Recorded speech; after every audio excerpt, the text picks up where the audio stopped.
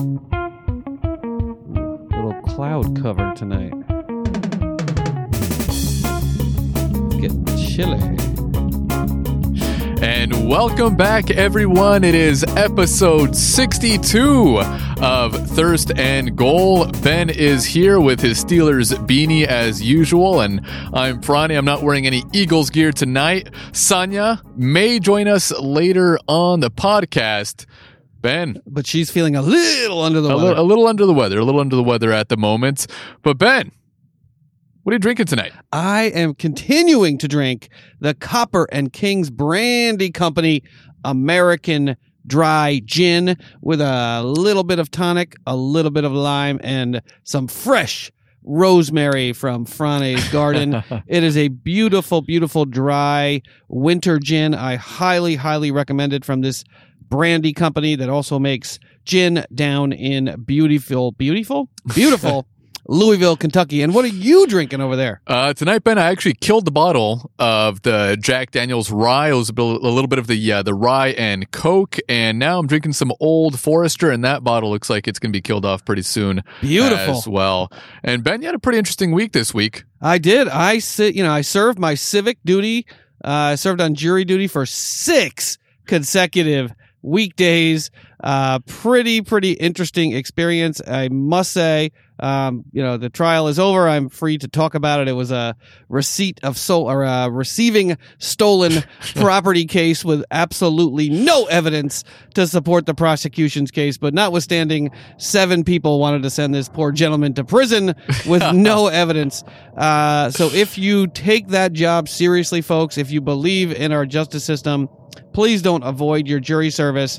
It's pretty scary. I hate it, man. In that jury room. I hate it. If we don't have smart, thoughtful people, looking at the evidence. So please don't avoid your jury service. I tried to avoid it. I know you tried do. to get out of it. Just like the majority of people. I'm sure like 80% of the people in the U.S. try to get out of it. There are some people that enjoy it. I'm not saying you enjoy it. I didn't. But I there don't are some say people, I enjoyed it. There are some people that love when they get a jury summons in the mail, and I can't stand it. But just remember, it could be your father, mother, brother, sister, uncle, aunt, cousin sitting at that defense table or at that as the defendant in the case. And, it's pretty scary in that jury room when you have a number of people that are willing to convict someone and send them to prison with literally no evidence to support it.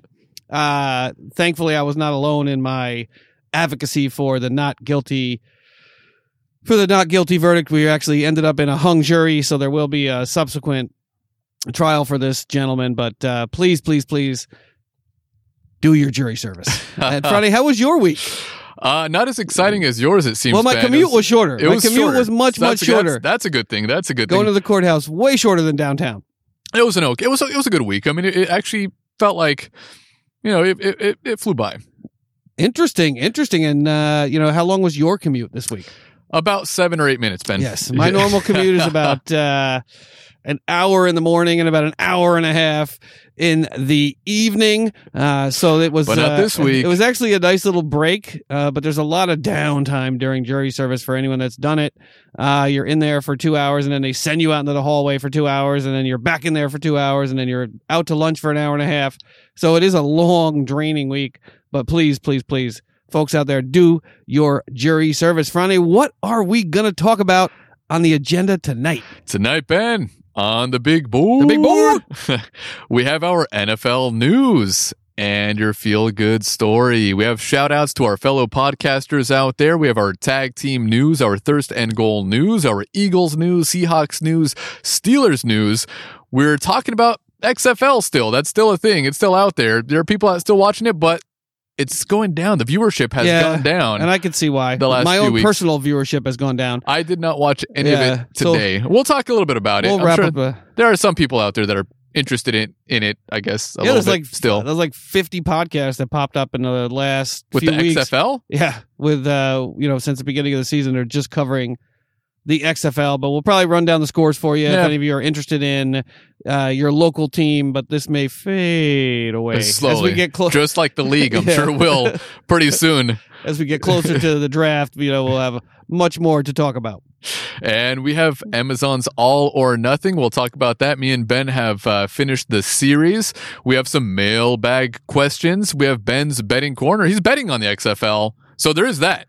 So, that's a good thing. There's always an opportunity to make money, even if you don't watch the games. Or lose it. Yes, or break even like I did today. And we have our shot of the week, which is sort of in honor of the upcoming St. Paddy's Day holiday, drinking holiday.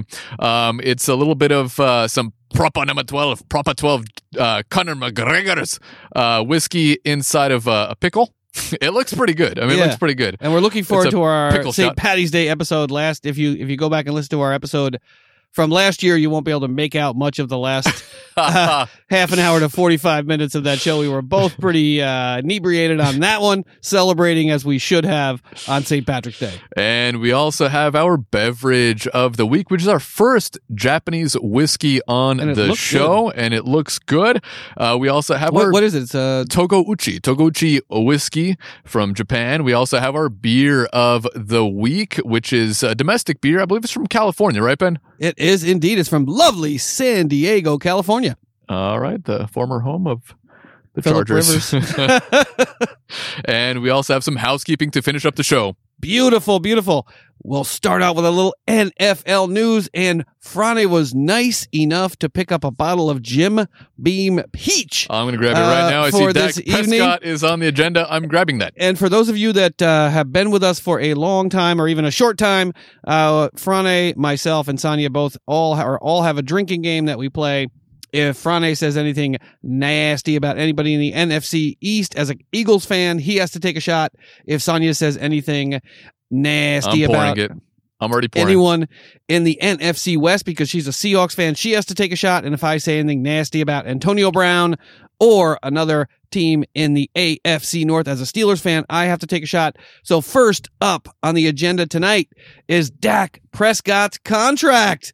Apparently there was an offer. The Dallas Cowboys' latest contract offer to quarterback Dak Prescott reportedly includes $33 million annually, with a $105 million guaranteed. That's a lot of money. According to the Dallas Morning News. While the guarantees are likely higher than what has been reported, it is the same annual average value that Prescott turned down last September and may still not be enough to lock down their so-called franchise quarterback long term. Also, speaking in a radio show this past Thursday, impending free agent Cowboy wide receiver Amari Cooper reiterated that he wants to remain a Dallas Cowboy for life. For the right price. For the right price. So they're about to potentially franchise Dallas Cowboys receiver Cooper. But what do you think about But I think it's funny when Dak somebody Prescott says, I want to be this or that for life, but then they offer them a small contract. No.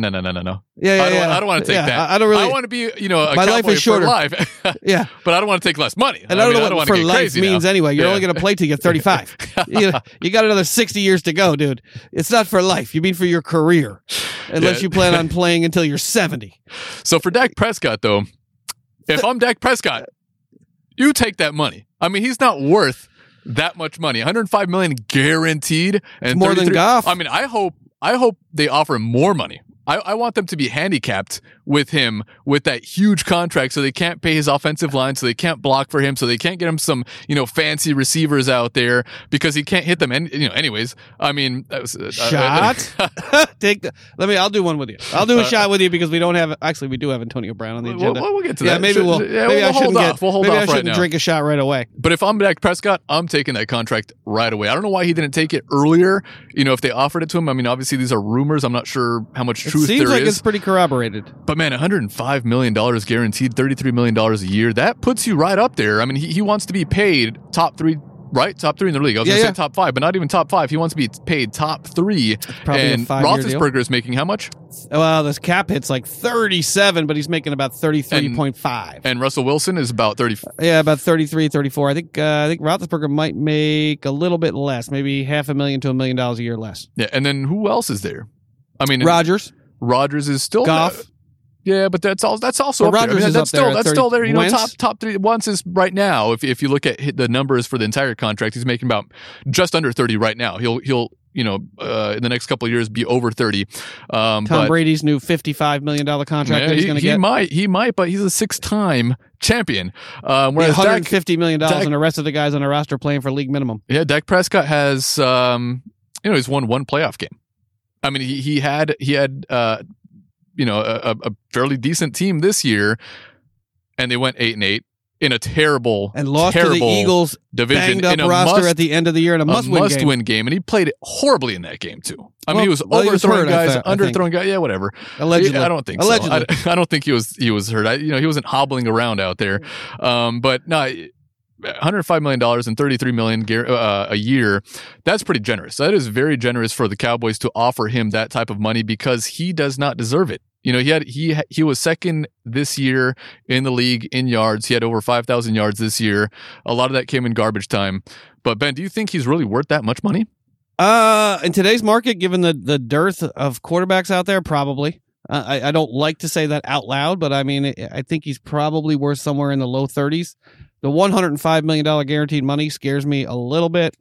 Although he has been relatively healthy, I don't think he's missed a single game in his entire career due to an injury. But I think probably around 30 for 5 years, $150 million, $80 million guaranteed, given his level of skill, I think would be more fair. But why do you think they offered him the same contract that they offered him in September? Because they went 8-8. They maybe raised the guaranteed money a little bit. Yeah. But to offer him the same contract again, are they trying to push him towards that franchise tag? Saying, this is where we stand, and if you don't like this, we're going to franchise you. I would say that's what they're going to do. I mean, because they have no make other the choice. Same amount of money if they franchise him. Exactly. And then next year, if they franchise him again, it's going to be Close to $40 million, which is a ton of money for a quarterback, for any player. I mean, what do you think is holding him back? Why do you think he's not signing this contract? It seems pretty generous. I think he wants more money. I think why? that he thinks that he's the quarterback of the Dallas Cowboys. Essentially, like he's the cleanup hitter for the New York Yankees, or he's LeBron James for the L.A. Lakers, and because of what he does under the bright lights of Dallas, which is to, win half the games he plays, he decides that he thinks he wants more money. He wants Aaron Rodgers money. He thinks he's probably as good as Russell Wilson, given the right coaching and the right pplayers around him. I mean, Russell Wilson does have a better offense. Not a better offensive line. I don't know if he has a better offense. What's his name? Amari Cooper is a pretty darn good receiver. I mean, you don't think so? I mean, he's not worth $15 million. You're on the bench during a must-win game. Gallup is not a bad receiver as well. Yeah, I mean, Ezekiel Elliott was one of the best runners. You got a little tar on your knife there. You're scraping down in the bottom of the barrel now. Gallup's not a very bad receiver. He's not bad. He's not bad, but he's not Michael Thomas out there. You got Elliott as your running back, one of the better running backs in the league, at least, top 3, top 5 running backs in the league. So his offense, the offense isn't bad. I mean, the offensive line is also probably top 3 in the league. Had no tight end this year. They had Witten. Yeah, exactly. Witten's still trying to run his 40-yard dash. Oh my God, Jason Witten. He wants to play again this year. He's really. I hope he does. He really doesn't want to get offered a job commentating somewhere. He just doesn't want to have to say no. But yeah, I mean, I think he's worth. I'm gonna take my shot though, because I did. Yes, take that shot. Yeah, somewhere around 30, I think. But I just think he's going to try to push the limit. And if Jerry Jones didn't have such a long, that's interesting. If Jerry Jones didn't have I told you wouldn't like it. If Jerry Jones didn't have such a long history of overpaying players and being so loyal to players, I think that's probably the posture that they're taking, that if you keep pushing back, eventually Jerry Jones will give you what you want. And I think with so many quarterbacks coming out in the draft this year and the Cowboys' potential ability to trade up and maybe take that 4th pick away, the 4th pick is allegedly up for grabs. There are some quarterbacks out there. I think Jerry Jones is going to push him until he has to franchise him. I don't think he's going to offer any more than what's been reported, the 33. And quite frankly, I don't know how you can justify paying him more than Ben Roethlisberger, even at 38. I don't think you can justify paying him more than Ben Roethlisberger, Aaron Rodgers, Russell Wilson. He hasn't accomplished anything. Even Carson Wentz, who when he's healthy is better, at least in the second half of games. Than Dak Prescott. He carried the Eagles, the second half of the season with no name receivers. Yeah.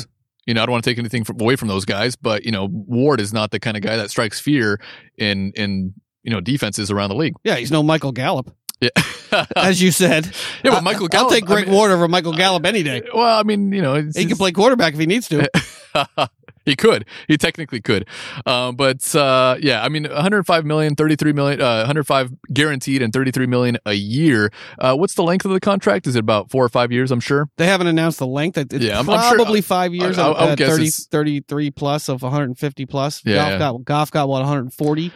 Actually, I think Goff might have had over $100 million guaranteed. Was it 110? In this contract. Was it 110? I'm not sure exactly what it was now, but that's a. I mean, he's played better than Goff, but Goff went to the Super Bowl. I mean, you know, he did. They had a better team, obviously, and a better coach, but you know, he was in the Super Bowl. But look at what they did over there with Donald and Goff and Gurley, and they paid a couple other guys. I mean, it's just like, they got this big albatross around their neck of salary. Very difficult for them moving forward. That really makes it difficult for them to move around, and I just don't see. I mean, quarterbacks don't grow on trees. But Dak Prescott, $35+ million a year, it just seems like a bridge too far. I hope they do for me. I hope they especially give in that division, mm-hmm. because you don't necessarily need to go 12-4 to win that division. Yeah, I mean the division the last couple of years has been pretty sorry, and this year especially they were not able to make the playoffs, and the Giants were terrible. The Redskins were terrible. The Eagles were decimated with I mean their injuries. I mean it seems like every single game they were losing somebody in every either single game, defense or offense. Mm-hmm. And they couldn't win the division. And he thinks he's worth more than what they're offering. I don't think so. I agree with Franny on this one. Another little bit of interesting news. This I think Franny will love to hear. It doesn't look like there's going to be any more pass interference replay challenges in 2020. During the annual postseason survey taken by the 9-member NFL competition committee, teams came out overwhelmingly against retaining the PI replay rule that was instituted in the 2019 season.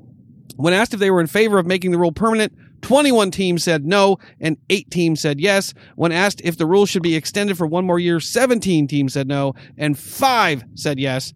While the survey doesn't officially change the rule, it indicates that the competition committee and the league are trending towards killing the rule for the 2020 season.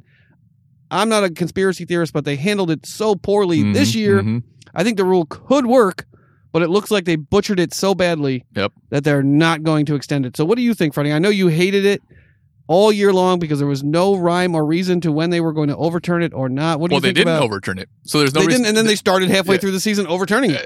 Exactly. But there's no reason because the majority of the time, even when viewers saw that there was pass interference, they would just, uphold the play on the field. Yeah, or they had some wacky one like in the Seahawks game where they overturned a couple plays in the same game that didn't look like either one of them necessarily was any different than some of the ones that they didn't overturn. Mm-hmm. I think that's one thing that the XFL has right in terms of going into the booth and listening to the back and forth between Al Riveron and whoever's on the field. I mean, the XFL does have that right. At least you can hear their reasoning behind why they are going to or not going to change the ruling on the field. But you think they should, can it, send it out to pasture, not bring it back? Might as well.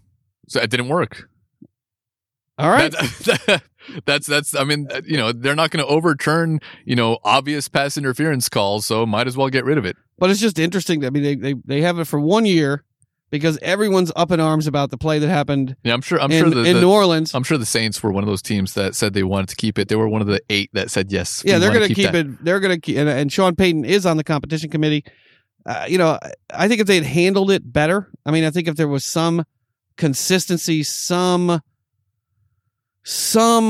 management of how it was implemented on the field, I think they could have made it work. They're actually talking about trying to bring back, I can't remember the guy's name. He's one of the NFL officiating experts. I'm not sure if he's with CBS or Fox. It's sort of the younger guy with the beard.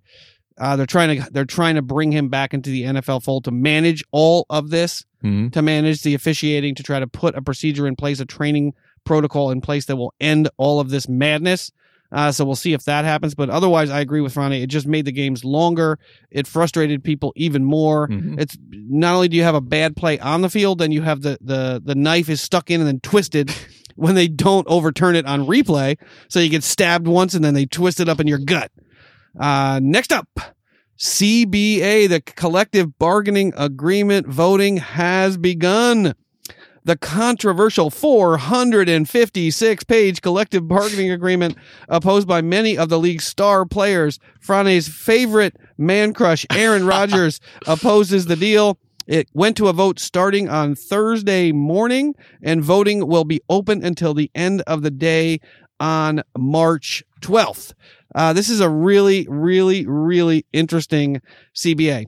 But like I said, Aaron Rodgers, Russell Wilson, J.J. Watt, Maurkice Pouncey, Richard Sherman, and a lot of other highly paid players have spoken out against the CBA.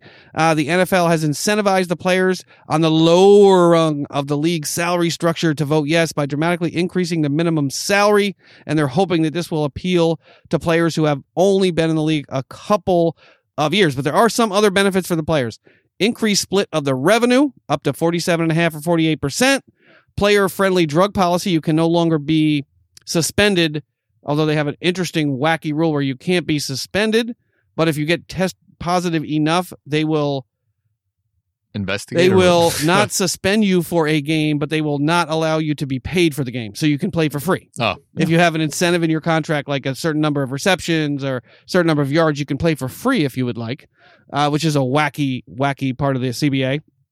But this is going to be hard for the highly paid players to convince those lower paid players. And we have an interesting story coming up, a couple stories from now that I think will demonstrate this. But it looks like, if you're asking me, I think it's going to pass. They also have another interesting part of the CBA that I wasn't aware of, that if they build casinos, they plan to build casinos and sports books within the stadiums, and the owners are proposing, I think, to take either 60% or 70% of that revenue, depending on whether it's inside the stadium or close to the stadium. But that was a really interesting little tidbit that I read, that they're planning on building. Can you imagine sports books inside the stadium? Yeah. Just imagine, in Vegas? In Las Vegas, exactly. Just imagine that stadium. It's gonna be like a casino. And the players the owners want 60% of that revenue if it's in the stadium. Man. 70% if it's adjacent. Very owner friendly. Yeah. So surprise. Yeah, it's an owner friendly deal. Players used to get, I think, 52 or 53% of the revenue. They scaled that way back to 47, and the owners have said there is no way in hell it's getting close to 50% again. We talked last week a little bit about how the lower rungs on the ladder will get another $100,000 in this next year's contract, another $80,000 or $90,000 the following year, and then $45,000 a year after that. So the lower paid players will be getting huge percentage bumps in their salary. But Franny, what do you think about, can the barons of the league, the Aaron Rodgerses, can they bully the young guys into not signing it? If there's enough young guys, there's not much you can do. But, for Aaron Rodgers and a lot of these guys, Russell Wilson, J.J. Watt, Maurkice Pouncey, that adding that 17th game, that's a huge deal for these guys. And like we've mentioned so many times, it's going to dilute the league because these guys aren't going to be playing maybe week 13, week 14. There's a lot of fans that go to these games that pay a lot of money for their tickets, and they're not going to be able to watch these guys play. And that's exactly what they're paying for, is to see these guys out there performing on the field live where they can see them. And I just don't know. I'm not sure what's going to happen with this one. It's going to be pretty interesting. Yeah, and I actually have come around and agree with Franny. I'm not sure why the players are pushing, or the owners are pushing so hard for the 17th game and ultimately an 18th game or a 19th game or a 20th game. But for this 17 game season, the league is making billions of dollars each year. How greedy? Now, how greedy do you want to? How much do you want to push this? It is a dangerous game. There are quarterbacks and marquee players that people tune in to watch. No one wants to turn on the Seattle Seahawks and watch whoever their, Tavares Jackson. I don't even know who their backup is now. Or not. Actually, I wouldn't mind watching McCown if he came back he's not coming back. I don't think. But I wouldn't mind watching Josh Eagles McCown. at least, but he might play elsewhere. There's some backup quarterbacks that are like Bridgewater. I don't mind watching, but no one wants to tune in and watch second string players play for a number of games. So I agree with Franny in that regard. There's also another provision in the CBA that caps the number of foreign or offshore games to 10. So the owners obviously want to have some team, probably the Jaguars, playing at least 10 games overseas by the end of this CBA in 10 years. So they're capping it at 10 games, which means they will play 10 games, but no team will be able to play more than 10 games overseas. Seems like in a season. That seems like a lot. It is a lot. I mean, that's a lot of travel time for the players, especially if you're on the West Coast. Because a lot of these games take place. And I'm sure that'll be in London. I mean, there's a few, and there's that one in Mexico City, I think, where they have usually the Raiders on the mountaintop. Yeah, exactly, and that's the literal mountaintop. Yeah, it's what? How high is that? It's 5,000-6,000 feet. Yeah, I mean, I think it's more. I think it might be 8,000 or 9,000 feet above sea level. Yeah. I think. I'm not sure exactly how high it is, but I mean, it just seems. I tend to exaggerate if you've listened to the podcast. Just a little bit, Ben. But it's up there. It's up there. There's clouds. Yeah, but I don't agree with that. I mean, it's I'm sure.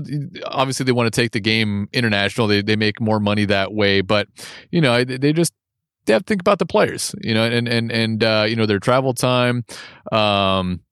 Their families, obviously, they don't want to be away from their families too often. And it depends on which players you're talking about. Exactly. But I mean, if you're just watching, being in LA and having to wake up at 6 o'clock in the morning to watch the Eagles play, I don't want to do that. I'm happy with them playing at 10 or 1 o'clock over here on the West Coast. 10 o'clock, game's over by 1. Exactly. I don't agree with it one bit. It's just keep most of the games here. If you want to go to Canada, that's fine. If you want to go to Mexico, that's fine. But, flying out to London, multiple times a year, there's a great fan base over there. But, that's a lot. It's pretty far away. Yeah, and I don't think that's going to be a sticking point because everyone knows it's going to be the Jaguars. So unless you have some fear of playing for the Jaguars, I think you're all right in that regard. I tend to think it's going to pass. I think it's a decent deal for the players. No more marijuana testing. It's a 10-year deal, right? Yeah, 10-year deal. That's a long deal. That's more marijuana. Long contract. I mean, 5 years. Let's talk about this again in 5 years. You want to do this again in 5 years? Why not? Why not? Because every time it happens, there's a chance that we'll get a work stoppage. If there has to be, there has to be. And this year they could be piping in, they could be piping in sound to the stadiums in September if we're not allowed to go outside and watch games. Yeah, the Falcons love it. Yeah, exactly. If there's for some reason with this thing that's going on, if we're not allowed to, that they say we can't go to concerts, we're not supposed to go to the movies. I mean, they could be playing games in front of pretty sparse crowds at some point. So the NFL and the players might want to lock this one up, especially with what's going on, because at least it locks the players into their salaries, and those young players will be getting paid an extra, $100,000 if something for some reason the season doesn't go off as they expect. At least the players will get locked into the money. Mm-hmm. All right. I see Antonio Brown on the agenda, Ben. Should I start pouring? Yeah, you should probably. Well, this story, we're talking about Tom Brady again, so we have a little Tom Brady on the agenda. Antonio Brown still doesn't know if he'll be punished. Tom Brady saga. Antonio Brown still doesn't know if he'll be punished by the NFL for his alleged sexual misconduct. But that apparently isn't stopping Tom Brady from wanting to team up with him. Connor Roche of the Boston Globe reports. 2 people close to Brown. I can't imagine there are 2 people that are close to Brown, but allegedly there are. Told ESPN's Dan Graziano and Jeremy Fowler that Tom Brady remains in consistent contact with Antonio Brown, and told Brown that he wants to play with him whenever he goes next. According to one of Brown's attorneys, Brady has told Brown over and over and over again to keep mentally and physically strong so the two can reunite on the field at Brady's next stop. So Brady is allegedly communicating with Antonio Brown regularly and routinely, and he wants to play with him in his next stop. What say you, Frane? I didn't hear about that. I actually haven't heard anything about that until just now, Ben. Disgusting.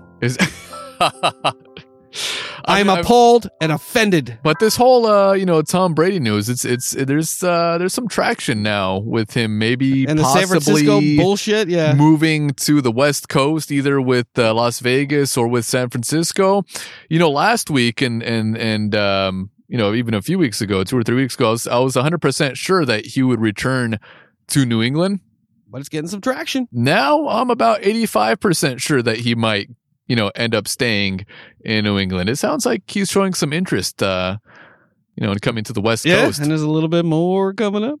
So I will say this. I hope that Antonio Brown ends up on whatever team Tom Brady ends up on, because it will result in an absolute shit show and probably be to the detriment of that team. So I hope that Tom Brady ends up with Antonio Brown. And on that note, I will take this disgusting... Well, you didn't really say anything negative about Antonio Brown. I mean, you just said it was a shit show, but you didn't say He's why. He's a douchebag. There you go. There we go. All right, this is the Jim Beam Peach.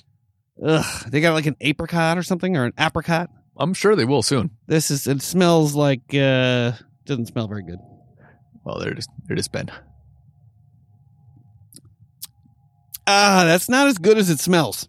It smells a lot better than it does. It smells a lot better than it tastes, folks. Jim but it's Beam, not that bad. It's not that bad. It's not that bad. I mean, how would you compare it to the apple? I think the apple is actually better than the peach. I actually think the apple is better than the peach. Smells like Antonio Brown's frostbitten feet. Well, there you go. Another shot. Another shot.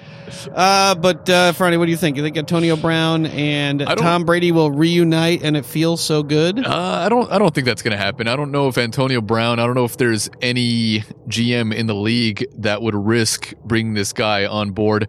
He's just too much of a headache for anybody to handle right now, especially with his legal issues. I mean, he still has those assault charges against him, and the burglary charges, and that as well, or robbery, or whatever it was. So I mean, even if they do for some reason decide to bring him on board, he might not even play. If he's charged with anything. And it's another full year. I mean, he's going to be 32 years old. Yeah. His best years are behind him. Mm-hmm. His best emotional and psychological years are behind him. So good luck to you, Tom Brady, if you'd like to go out and hang out with Antonio Brown on the football field, because it will not end well. But this is a little bit of interesting news. They are pushing back. Actually, Robert Kraft is pushing back harder on Tom Brady than Jerry Jones is pushing back on his lowly quarterback, Dak Prescott. You should take a shot for that. I didn't even say that. Yeah. You're saying negative things about Dak now. Well, I guess it's contagious. If a rumor that surfaced last week is in fact true, and we believe that it is, the New England Patriots may not be sold on Jarrett Stidham being their starting quarterback if Tom Brady leaves. According to Matt Miller of Bleacher Report, regardless of what Tom Brady decides to do this offseason, whether it be staying with the Pats or playing elsewhere, New England intends to draft a quarterback in this year's draft. A quarterback will be drafted by New England this year. According to one source within the team, whether that's in round 1 or later on, depends on Tom Brady's free agency decision. The Patriots are also rumored to be interested in Marcus Mariota. I love it. Or the Red Rider, Andy Dalton, if Brady does go elsewhere. Apparently this week, this is an interesting little tidbit from Robert Kraft. Tom Brady and New England Patriots head coach Bill Belichick reportedly spoke by phone on Tuesday, and according to Kraft, the phone call did not go well. Ronnie, the drama is heating up. It is. In Boston. It's getting juicier and juicier every week. Actually, if they brought Andy Dalton on board... Oh, God, you're smiling. You love Andy Dalton. I think Andy Dalton would find some success. Oh, my God. He would definitely find some success. I mean, he would... You're going to hear my forehead banging off the microphone. I mean, with Cincinnati, that team was just mismanaged. He had a terrible coach over there. I mean, he had AJ Green over there.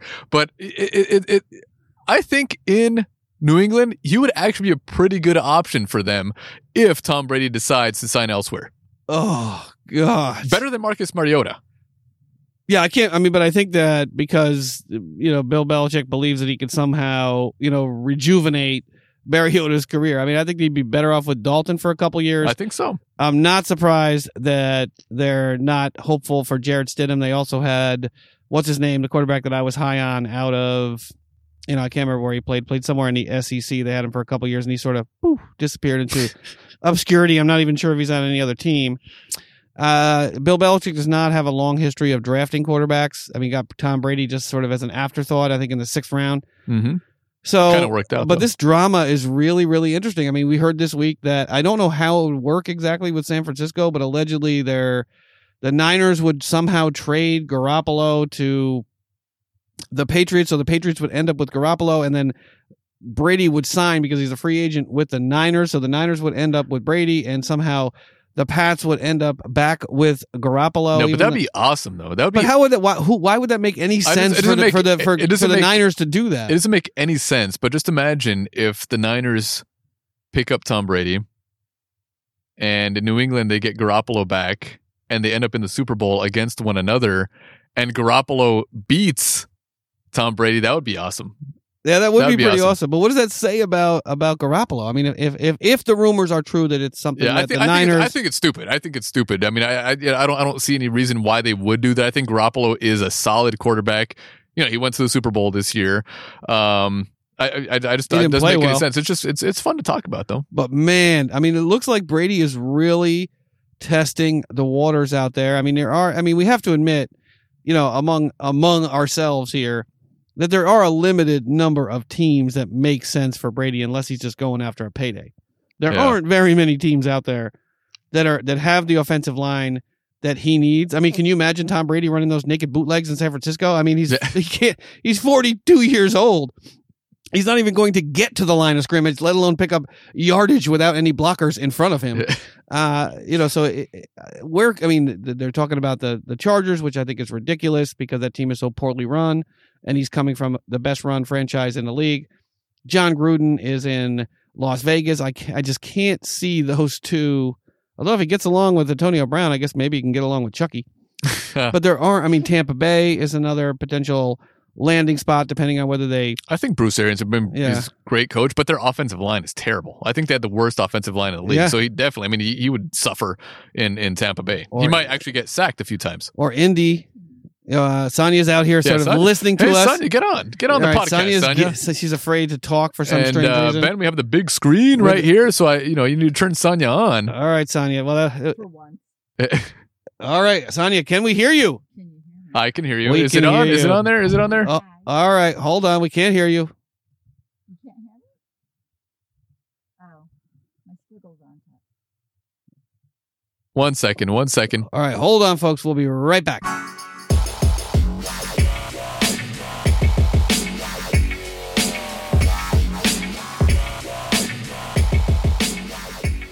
All right, we are back with Sonia. Hello. Now her microphone wasn't recording. Now it is, and we can hear your voice now, Sonia. I was muted. All right, Sonia, what do you think about Tom Brady? You were over there shaking your head and flailing your arms. You must have some opinion here about Tom Brady. All right. I think the rumors that you speak of where Tom Brady's going to go to San Francisco and Garoppolo's going to go, I think that's your rumor.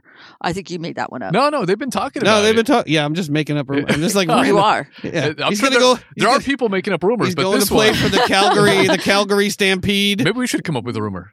Oh, I think he did. I think he's the one who started the I heard rumor. about that one because Alex, who was on the podcast weeks back, he actually texted me about that, and he was worried about it. Yeah. He doesn't want to lose Garoppolo. Look at it. She doesn't even trust that I have real sources for my NFL news over here. You're texting because she just thinks I'm randomly making shit up, apparently. Because you brought that up to me just out of the blue and said, wouldn't it be great? And so that's why I the eyebrow went up and all. But and of course, it's my division that you're messing with. So I really don't need Tom Brady in my division. And I don't even know how it would work exactly. Tom Brady. I don't even know how that would work. You'd have to come up with an agreement that the trade doesn't go through unless Tom Brady's contract is signed. So it would have to be sort of a swap, but not a real swap because they can't trade him because he's a free agent. Ain't gonna happen. Garoppolo's got his little flow thing going for him. He's looking good. I think Again, I agree with Sonia. He just completely laid an egg in a Super Bowl. No, he didn't. In the biggest game of his career. He didn't. He was in the Super Bowl. We were not. The coach asked the quarterback to throw the ball, and he threw the ball. That's poorly. not your strength. That is when you're up by 10 in the fourth quarter, and your take a shot for talking bad about my and your strength is running the ball. Continue to run the ball. Don't start tossing the ball around. Yeah, but when you ask your quarterback to throw the ball, he shouldn't be so incompetent at it. He wasn't that bad. He was at one point in the third quarter. He looked like he might be the MVP in that game. That is true. Until the fourth quarter, when Patrick Mahomes got the ball in his hands. But he also didn't deserve to be MVP. But whatever, we talked about that already. Yeah. All right, Sonia. Yeah. Old news. Tom Brady coming to the NFC West. Oh, you're such a jerk. I am not a jerk. All right, here comes this is an interesting story. This is why I think that many of these younger players that are making, whatever it is, $500,000 a year would like that extra $100,000 a year. Gregory Robinson, Cleveland Browns outside tackle. offensive tackle Gregory Robinson was arrested after U.S. border agents found 157 pounds of marijuana in his car, officials said. Robinson, 27, and Jaquan Bray, 26, were charged in a federal complaint with conspiracy to possess with intent to distribute marijuana and with possession and intent to distribute, according to the U.S. Attorney's Office for the Western District of Texas.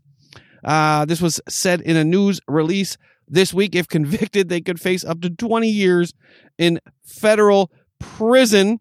And it looks like Robinson played for the Rams most recently, but played for Cleveland. 157 pounds. That's why I wanted to put it on the agenda, because can't you get it in California? Can't you just drive to California? You could technically just, it's legal. If you're playing for the find Rams. some shady, up in Humboldt County, find some shady grower that'll give you 100 pounds of marijuana, where the worst thing that happens to you is you take it from California to Texas, but he's dry. I mean, what is this, an episode of Locked Up Abroad? How do you think you're going to get 200 pounds of weed? Great show, by the way. It is a great show, but 200 pounds. How much? I mean, weed is light. It's like it's like insulation. Maybe he was curling it. He was getting into shape for the season. Sure, but he doesn't make a ton of money. I should be his lawyer. But I just thought that was I feel bad for the guy because he could go to jail for a long time. It's all good, man. Oh my goodness! But 157 pounds of marijuana. With no intent to sell. I mean, he was just going to smoke all of that. Yeah, I mean, over the course of maybe he knew the CBA was going to get ratified. Maybe. Marijuana would no longer be a problem if you're tested positive for marijuana. So he figured he could get through 157 pounds during the 2020 season. Is he making salads with this He stuff? did play with Cleveland, so you don't need to be alert and aware when you're playing for the Cleveland Browns. That isn't one of the prerequisites to play for the team. Turf. Yeah. This spot's not green enough. But wow. Next up, the Bengals. This is another story that I know Franny will like because he likes this particular player. AJ Green's a good player. You like all these Cincinnati Bengals. The Cincinnati Bengals plan to use the franchise tag on veteran wide receiver AJ Green, as a long-term deal cannot be reached, according to Tyler Dragon of the Cincinnati Enquirer. Long-term talks with Green have stalled due to the CBA negotiations, and there's been reports that Green wants out of Cincinnati, way out of Cincinnati, so signing him to an extension isn't going to be easy. Green has told the Bengals he doesn't want to be franchised, but he also doesn't want to play there, so he doesn't have much leverage to hold out after missing all of the 2019 season. Owner GM Mike Brown would be is dead set on holding on to the 31-year-old wideout who has played in only 9 games in the past 2 seasons. Green will make $18.5 million if he's ultimately franchise tag. Franny, what say you about one of your favorite receivers? Well, I did pick him up in the draft. I picked him up in a fantasy draft. I did pick him up, but he never played, so I dropped him. But he's a great great wide receiver. I mean, now not playing a couple of seasons and only 9 games in the last 2 seasons. You really have no leverage. I don't know how many teams are actually interested in signing AJ Green. Not for that amount of money. Yeah, but it's got to be a bunch, right? I mean, there's got to be a bunch of players. There must be, or a bunch of teams that are interested. But if he wants, $18 million a year, I mean, which team is going to be willing to give this guy that much money? Yeah. I mean, the Steelers need a wide receiver. Yeah, but would you pay that much for AJ Green? I mean, he's over 30 now. If he was, if we're all in, if he was 27, 28 years old, maybe. But I mean, he's already over 30 now. But if we're all in on the season this year, and you need a receiver, if you're a Tom Brady team, if you pick up Tom Brady and you need another receiver, if you're the Colts and you pick up Phillip Rivers, do you want to throw potentially AJ Green out there on this 1-year attempt to get to the Super Bowl? There will be teams out there. But it's not a 1 year. Or 1 or 2 or 3 years, whatever it is. Yeah, exactly. But if you're really looking for that guy to get you over the hump, there are teams. The Cowboys, if Amari Cooper is not transition tagged or franchise tagged.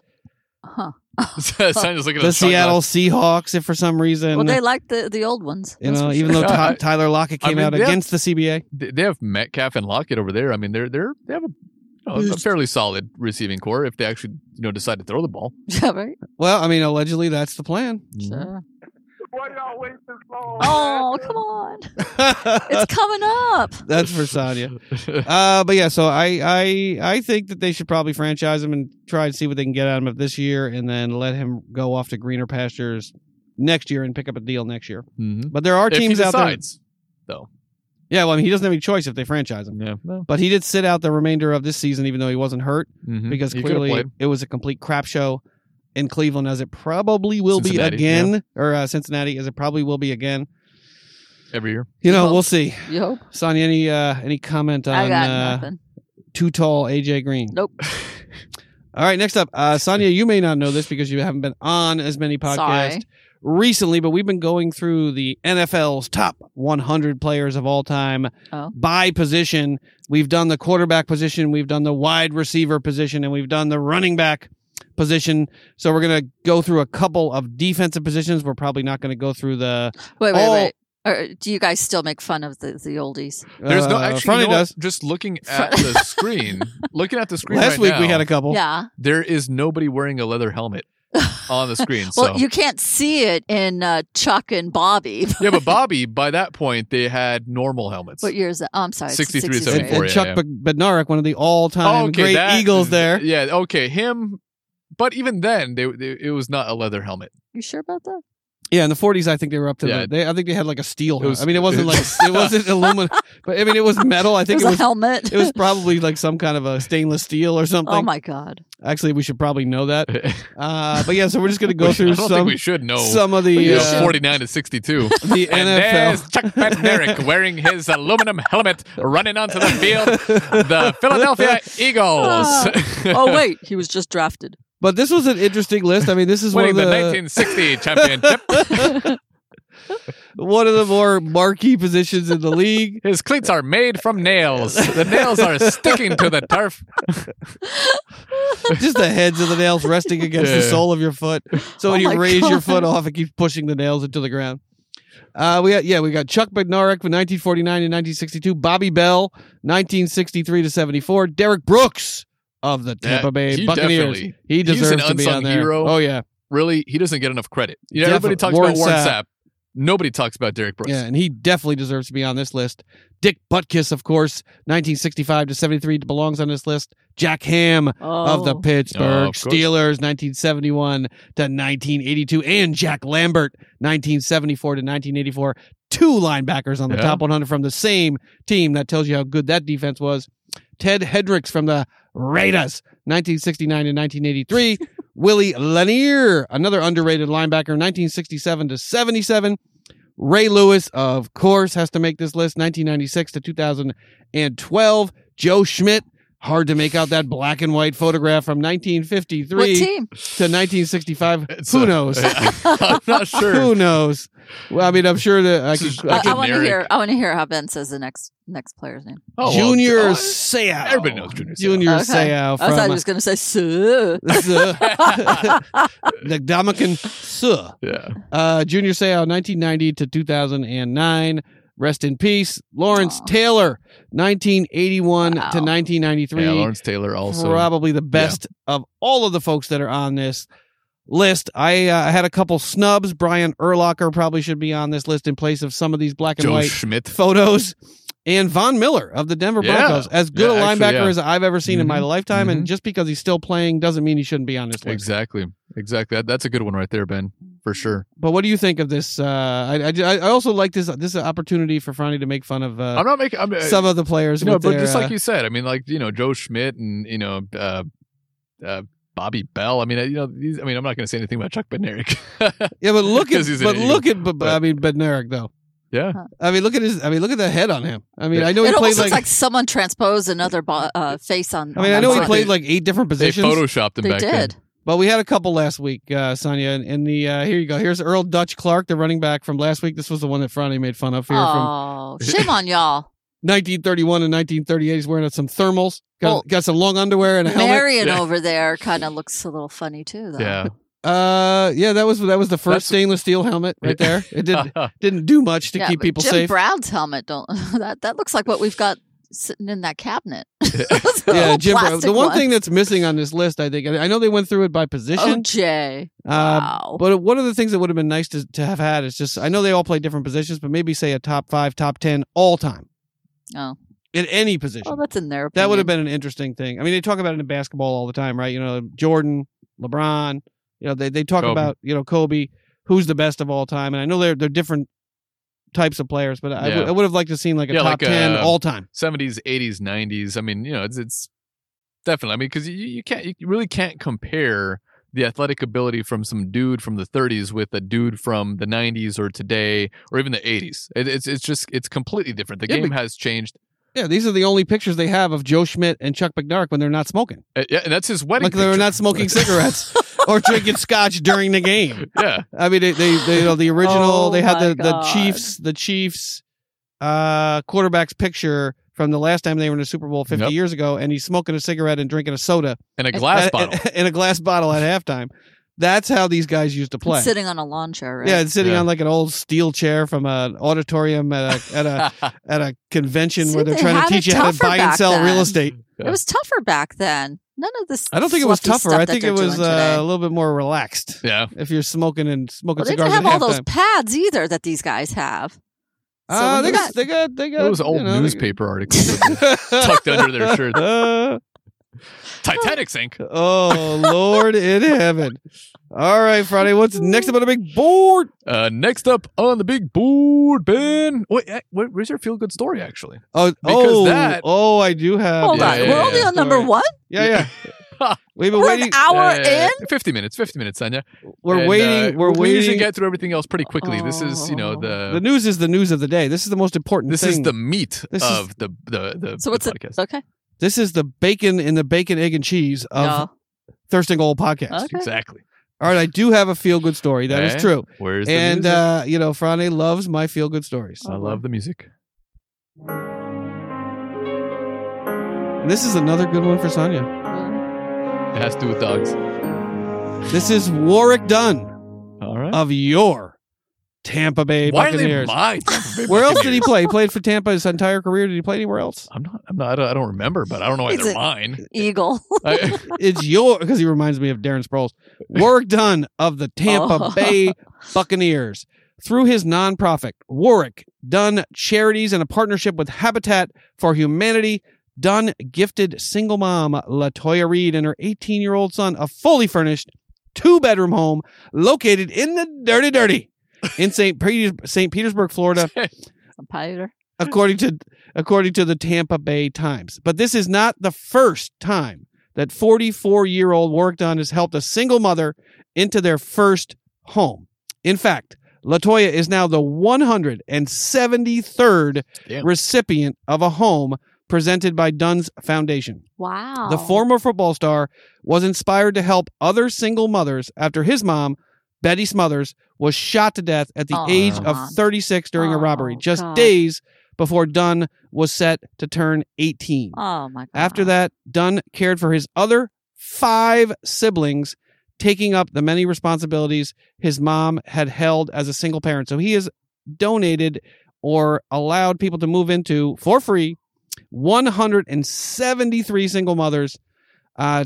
Generally speaking, I think mostly in the Florida area, but this is an amazing, amazing accomplishment for Warrick Dunn, a class act all the way. Sonia, what say you? I think that's fabulous. What a great guy. Yeah.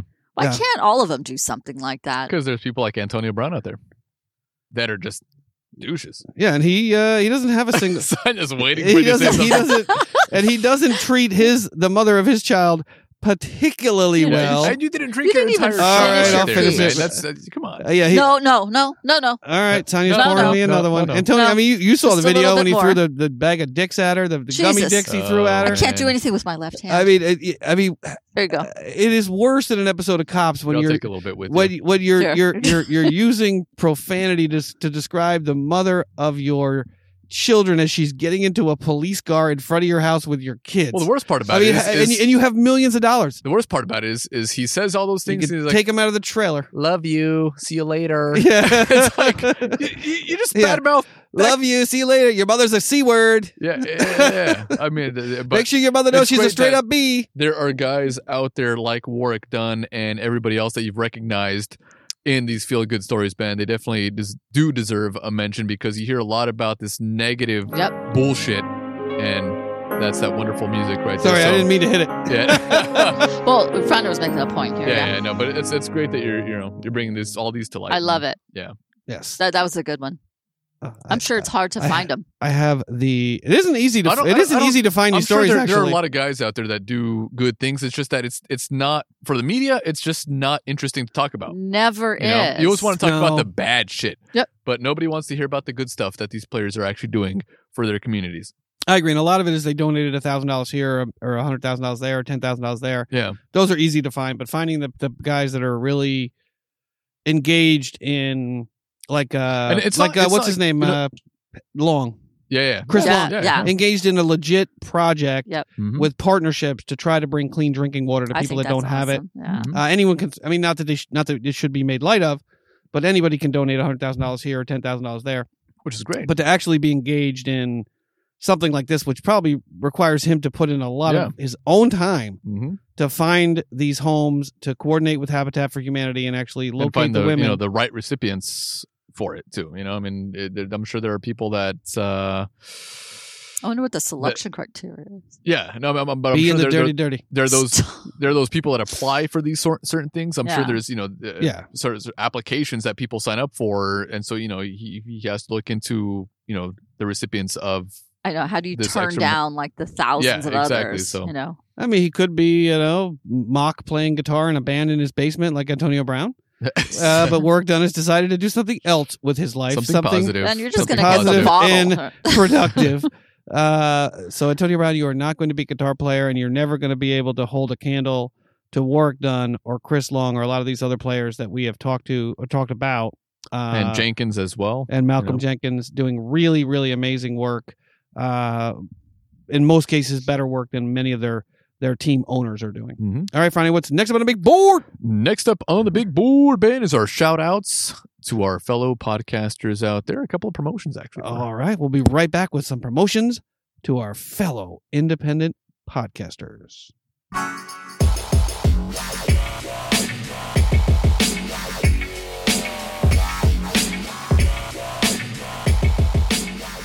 All right, and we are back. And Ben, you're going to make a couple of shout outs to our fellow podcasters out there. Yes, please. All of our loyal listeners and our new listeners as well. Thank you all to all of our listeners out there. And if you are out there listening to our show, please consider heading over to our website, thirstinggoal.buzzsprout.com, or search Thirst and Goal Podcast on the web. And please, please, please subscribe to our show. Tell a friend, a family member, a coworker, a stranger, anyone. Grab their phone, get their podcatcher, put our podcast in their podcatcher. Tell them we are a show about football, fun, friends, bourbon, and beer reviews. The best NFL and drinking podcast in the universe. But we also want to give a shout out to some of our fellow independent NFL podcasts out there. We are all working hard for the love of the game. You probably heard an airplane fly over earlier. We record this podcast outside every single week. Come rain, come shine, come cold, come warm. So that's where football should be played. A lot of independent shows out there that are working really hard, and we really, really like these shows, and we want you all to give them a try. The first one is the Seahawks Playbook Podcast. Hold tight, everybody. Hey, Seahawks fans, it's the guys over at the Seahawks Playbook Podcast. I'm Bill Alvstead. And I'm Keith Myers, and first and foremost, we're Seahawks fans, just like you. We know you want smart, intelligent football talk with up-to-date, all-original content. How about consistency? We've been delivering a new show each and every week for 3 years running. We know you're listening, but how about your Seahawk friends and family? Let them know they can find us at SeahawksPlaybook.com. Or you can also subscribe to the show on your favorite podcast apps such as iTunes, Google Podcasts, Spotify, CastBox, and many others. So until we meet up again, go Hawks. All right, that is the Seahawks Playbook Podcast. This show is hosted by Keith Myers and Bill Alvstead. They have run 157 consecutive weeks, and they have just begun their 4th year covering the Seattle Seahawks. Their website is SeahawksPlaybook.com, and you can find them on every major podcast application out there, including Spotify, Apple Podcasts, Google Podcasts, CastBox. This is hosted by Keith Myers, as I said, as well as Bill Alvstead. Keith is also the head writer at 12th Man Rising, a Seahawks website. His writing can also be found at the NFL Spin Zone, Bleacher Report, and the Fan-Sided Network. He has appeared as a guest on numerous podcasts and radio shows. Bill Alvstead is the founder and producer of the Seahawks Playbook podcast, and he was an original season ticket holder at 11 years old for the Seattle Seahawks at 1976, and he's held season tickets all the way until 1989. He is an NFL draft nut and has been closely following the draft for nearly 30 years. Love to have him on to talk about that, and he has appeared at 3 drafts in person, and we may do that on April 23rd if we can figure out a way to make it happen. But we have another shout out to promo to another podcast. The next one is the Steelers Outpost podcast. The Steel Curtain. Big Ben. Ginsburg. Antonio Le'Veon. Mean Joe Green. Yeah, Mean Joe. The Immaculate Reception. Monongahela. The Steelers Outpost podcast. I'm Tom Serena. I'm Nick Serena, and we may be homers, but we're honest homers. Join us for our weekly podcast where we separate fact from fiction on all things Pittsburgh Steelers. Subscribe and listen to the Steelers Outpost podcast anywhere podcasts are heard. Follow us on Twitter at Steelers Outpost. Bye-bye. That is the Steelers Outpost podcast. That was a good one. Yeah, I like these guys. That one was pretty hilarious, actually. The sound effects and everything. They're awesome. And the bye-bye. That was pretty good. These guys give you updates, background, opinions, and lively conversation about the black and gold. Lifelong Steelers fans living outside of Pittsburgh, building a community of fans. You can find them at Steelers Outpost on Twitter and Instagram. You can find them at SteelersOutpost.com and at SteelersOutpost@gmail.com if you'd like to contact them direct. We have one more promo for you. I'm Daniel. And I'm Adam. Welcome to the Goal Line Fade podcast. Join us each week as we talk all things NFL. Whether it's news, fantasy football, or game breakdowns during the year, or deep dives into the draft, free agency, and predictions going into the offseason, we know you'll have fun joining us for our unique takes on the NFL. With new episodes every Thursday morning all throughout the offseason, we know we'll have content you will enjoy. So hopefully we'll see you next week. All right, that is the Goal Line Fade podcast hosted by Adam Gorzen and Daniel Bredin. These guys are awesome. Join them every single week as they recap each and every game of the NFL season and the offseason with some news, fantasy picks, and a whole lot of opinions.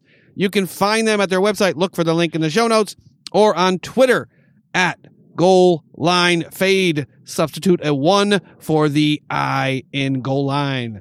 All right, Franny, what's next up on the big board? Next up on the big board, Ben, is our tag team news, our Thirst and Goal news. Your Steelers, Sonia Seahawks, and my Eagles. All right, first up, we got a little bit of Eagles news. This is really, really good stuff. I think is there news? For Carson Wentz fans out there, this is an interesting little tidbit. Carson Wentz led the NFL in accurately thrown deep passes that went incomplete in 2019. However, Wentz's deep accuracy remains high in spite of 31.37 Nobody could catch the fucking ball percentage, thanks to 12 accurate incompletions that came through the hands of his receiving talent. Shocking. He stood out throwing 26 to 30 yards, 5th in the league, as well as 41-plus yards, 7th in the league, and was great against edge pressure and outside the pocket, ranking 6th in both categories. All in all, he was able to put together a great season of deep passing, even with the setbacks at the skill positions. So he was one of the NFL's best deep throwers in the league last year. If only somebody could catch the fucking ball. Yeah. That's all they needed. And with all the injuries at the end of the season, it was amazing what he could do with that receiving core, because it was all guys that we'd never heard of before, except for Ertz, obviously, and Goddard. But, you know, Ward and I mean, even Hollins had a few catches, and he's had like only 26 his entire career. But no, he was actually pretty good towards the end of the season. Yeah, and the reason I wanted to bring this up, I mean, we're homers here. Franny's a homer for the Eagles. I'm the Steelers fan. And we're homers. We're homers. Don't. Sonya's more of a Marge. Sonya's more, she's more of a Lois or a Marge. She doesn't want to have any part of this. But he doesn't get enough. He didn't. But they really keep talking about whether or not he's a franchise quarterback. But I think this is just yet one more statistic that he was the best, if not close to the best, deep ball thrower in the league for balls that either were caught or should have been caught. Yeah. And I think that bodes well for the Eagles going on down the road. Anything to say about Carson Wentz? Sonia, one of your favorite quarterbacks? I feel bad. Stop. Red Rider Part 2? Stop. This is another interesting bit of Eagles news. Jason Peters is headed to a new team after 11 years in Philadelphia. According to the team, Jason Peters is going to be allowed to hit the free agent market this offseason after 11 seasons shutting down the likes of J.J. Watt and Khalil Mack and Aaron Donald and shutting those guys down. The team may also be, this I thought I had to read it 3 times. The team may also be a landing spot for LeSean McCoy, who will not be brought back. That's pretty interesting. By the Chiefs. I didn't hear about the LeSean McCoy news, but reunited and it feels so good. I know, but same thing with Deshaun Jackson this year. We thought he'd be, coming back and make some big plays, and at least he played under 50 a game. But no, LeSean bring back McCoy. Frank Gore I love. as well. Don't get me wrong. I loved LeSean McCoy when he was younger and actually able to stay 30s? healthy. But now he's he's a little bit older now, and I wouldn't want to waste a roster spot on LeSean McCoy. As far as Jason Peters, though, I think it's really time for him to hang up the cleats. I mean, he's a great lineman. I mean, he had a long career. I would hate to see him in another jersey, but when he's healthy, he's great. But he just is not healthy that often. The last couple of seasons, he has not been able to stay on the field. But watching him even in All or Nothing, involved in the game all the way through on offense and on defense, but, just a class act and able to really shut down single-handedly some of the premier rushers when he's healthy. In the league when he's healthy. But I've always been a big Jason Peters fan. These guys are not easy to find. I know you drafted Dillard, the 2019 draft. So I hope that he works out, and it's hard to pay, 2 people at the semi. They're not paying Dillard, but it's hard to have those two roster spots locked up. So I hope they do something nice for Jason Peters on his way out the door. But what do you think about LeSean McCoy via Buffalo, via Kansas City, back to the Eagles? What do you think about getting him on the cheap? I did mention it earlier, just like 2 minutes ago. Like I said. Yeah, no. He was great, with the Eagles when he was younger, but he also hasn't been able to stay on the field as of late. And, it'd be great to be reunited with him, but he's not going to play for free. So I would hate in other words, to waste a roster spot on him. Ben. Another byproduct of 6 days of jury duty is apparently impaired short-term memory. That's the first guy I mentioned before. That's the first I started thing talking said. about Peters. But I'm trying to read, reading the agenda, I'm focused on the computer. These guys don't cut me any slack. Okay. Yeah, so Sonia's like, just do your job and shut up. Is this thing on? Is there an echo? What do you think about LeSean McCoy coming back? All right, next up. Here's our feel-good story. Yes. Hey, what do you think about work done, Sonia? Oh, my God. All right, so next up from the obvious department, the Steelers need a tight end.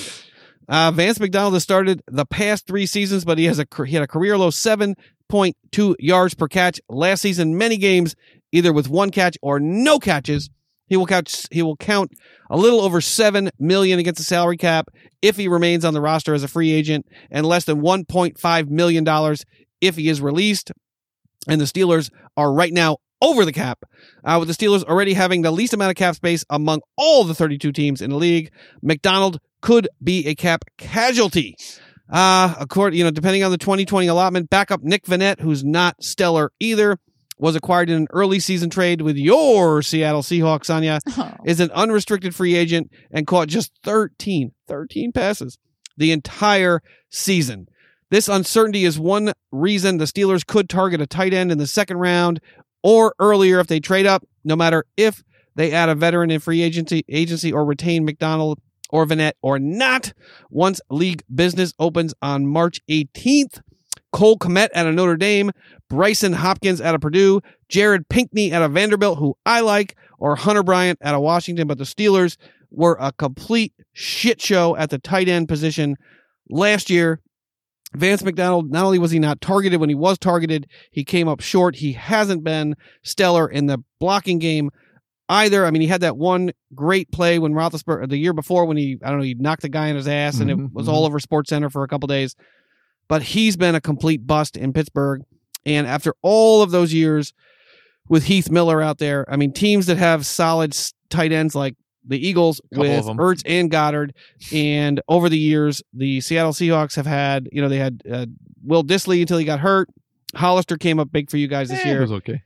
But you got to have a tight end, so I'm hoping the Steelers pick one up. Jason Witten is available. He might be available for you, Ben. Him and Roethlisberger, are they the same age? I think they might be the same age. They're pretty close right there. But yeah, the Steelers got to pick up a tight end. I don't know if you guys have any opinion. Maybe Antonio Gates wants to come back. Did he retire? I don't know. Maybe Tony Gonzalez will come back. But Antonio Gates just retired last year, right? You just stay away from Antonio's. So where are you in the draft order? Non-existent. Oh, okay. We have a 2nd round pick and a 4th round pick. You guys and gave up a 6th lot, and a 7th, right? 2 6 and a 7th, I think. Who'd you give up? But we have no 1st and no 3rd. But they have an excellent new cornerback. Yeah, Minka Fitzpatrick. Yeah, Minka Fitzpatrick was a 1st and a 3rd. But who's that quarterback that you bought a jersey of? Devlin Hodges. Okay, good. PJ Walker's coming from the XFL to the Steelers, baby. Are we giving away the jersey on the podcast? Yeah, we are. We're going to give it away at the beginning of the year if he's still on the roster. Because believe me, there will be Steelers fans out there that want to show that to their grandchildren and say, only his grandma wants to show it. This guy played 4 games in the NFL. Maybe next year, Roethlisberger will go down and it'll lead us to Nick Foles, Tree. Pity in the Super Bowl. Oh my God. Somehow end up winning a Super Bowl. But yeah, we need to pick up a tight end because the Steelers are a tough-nosed running team, and tight ends play into that significantly, and we got to have a tight end. Okay. Next up, we got a little bit of Seahawks news. Oh, God. Sonia. Yeah. Seattle may send the clown show that is Jadeveon Clowney back to the circus. According to a report from Dan Graziano, what a great football name, and Jeremy Fowler of ESPN, it's unlikely Seattle goes to $18 million or $20 million per year for a player that had 3.5 sacks in 2019 and one quarterback. And one dirty hit. And one quarterback, casualty at the end of the season. The Seahawks value him highly, but they don't want to break the bank for him. Yep. Clowney could be looking to try and blow the top off the edge rusher market, especially if so many of his fellow free agents are getting franchised.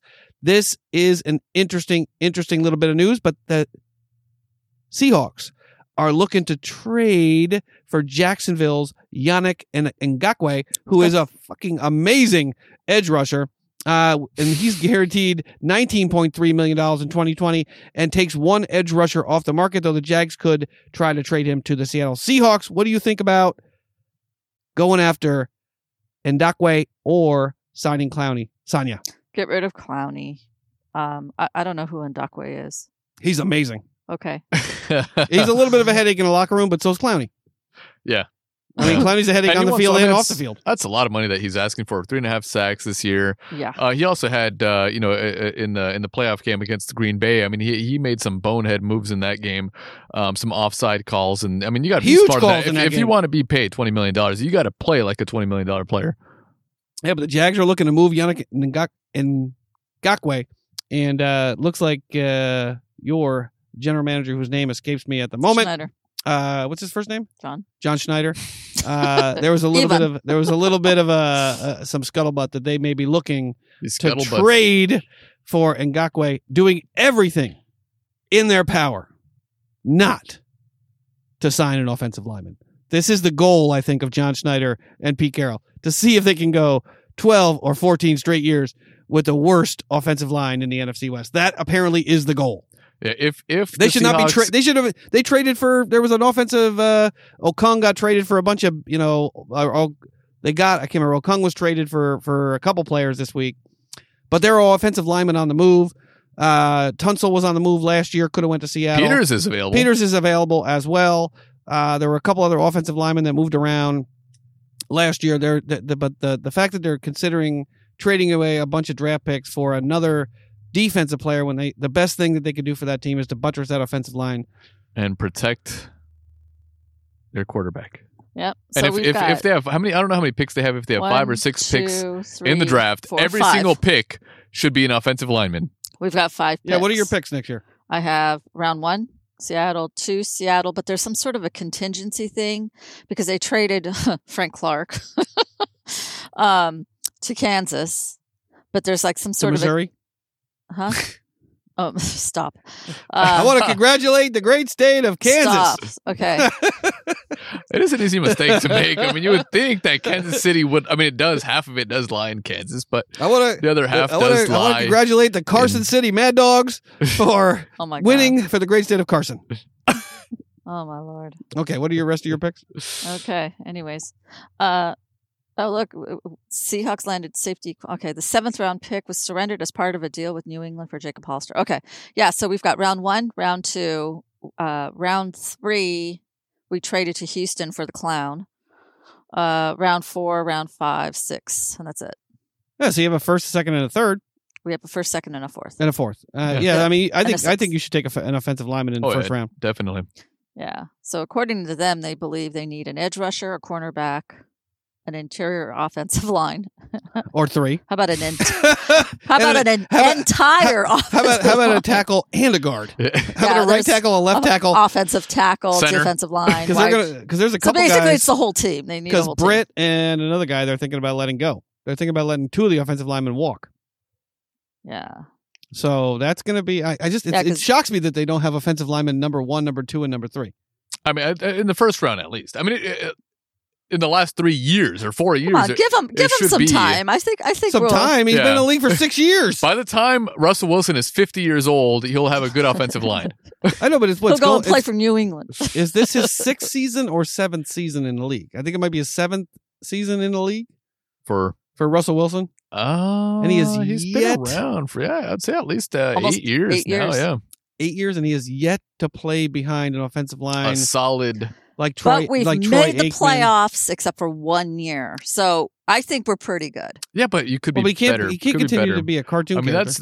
that's where you're the one who's boasting Ben Roethlisberger for the last 5 years. Well, we always have an offensive line, so we could drop back and throw. Yeah. Why is he always out? He's old. He's never out. There you go. This was the first time he was out. No, and also he was out with his elbow. Then he was out with his finger. Then he was out for his. He's been fairly healthy. I mean, he's missed very few games. Y'all are nuts. I can bring it up. I'm going to bring it up. Yeah, bring it up. You're going to be disappointed by the number of games he misses. I won't be disappointed. Yeah, actually, not a lot of games, and it's his own fault that he's out of games. He had that motorcycle accident, right? Way back. Yeah, way back when he was still young. But I mean, that's the only reason why he was sort of injured. But he's been fairly healthy for a guy that is not the most mobile quarterback that can get away from pressure. But he's a strong dude. Yeah, I don't know where to look. Sonia just does not like. I just don't like him.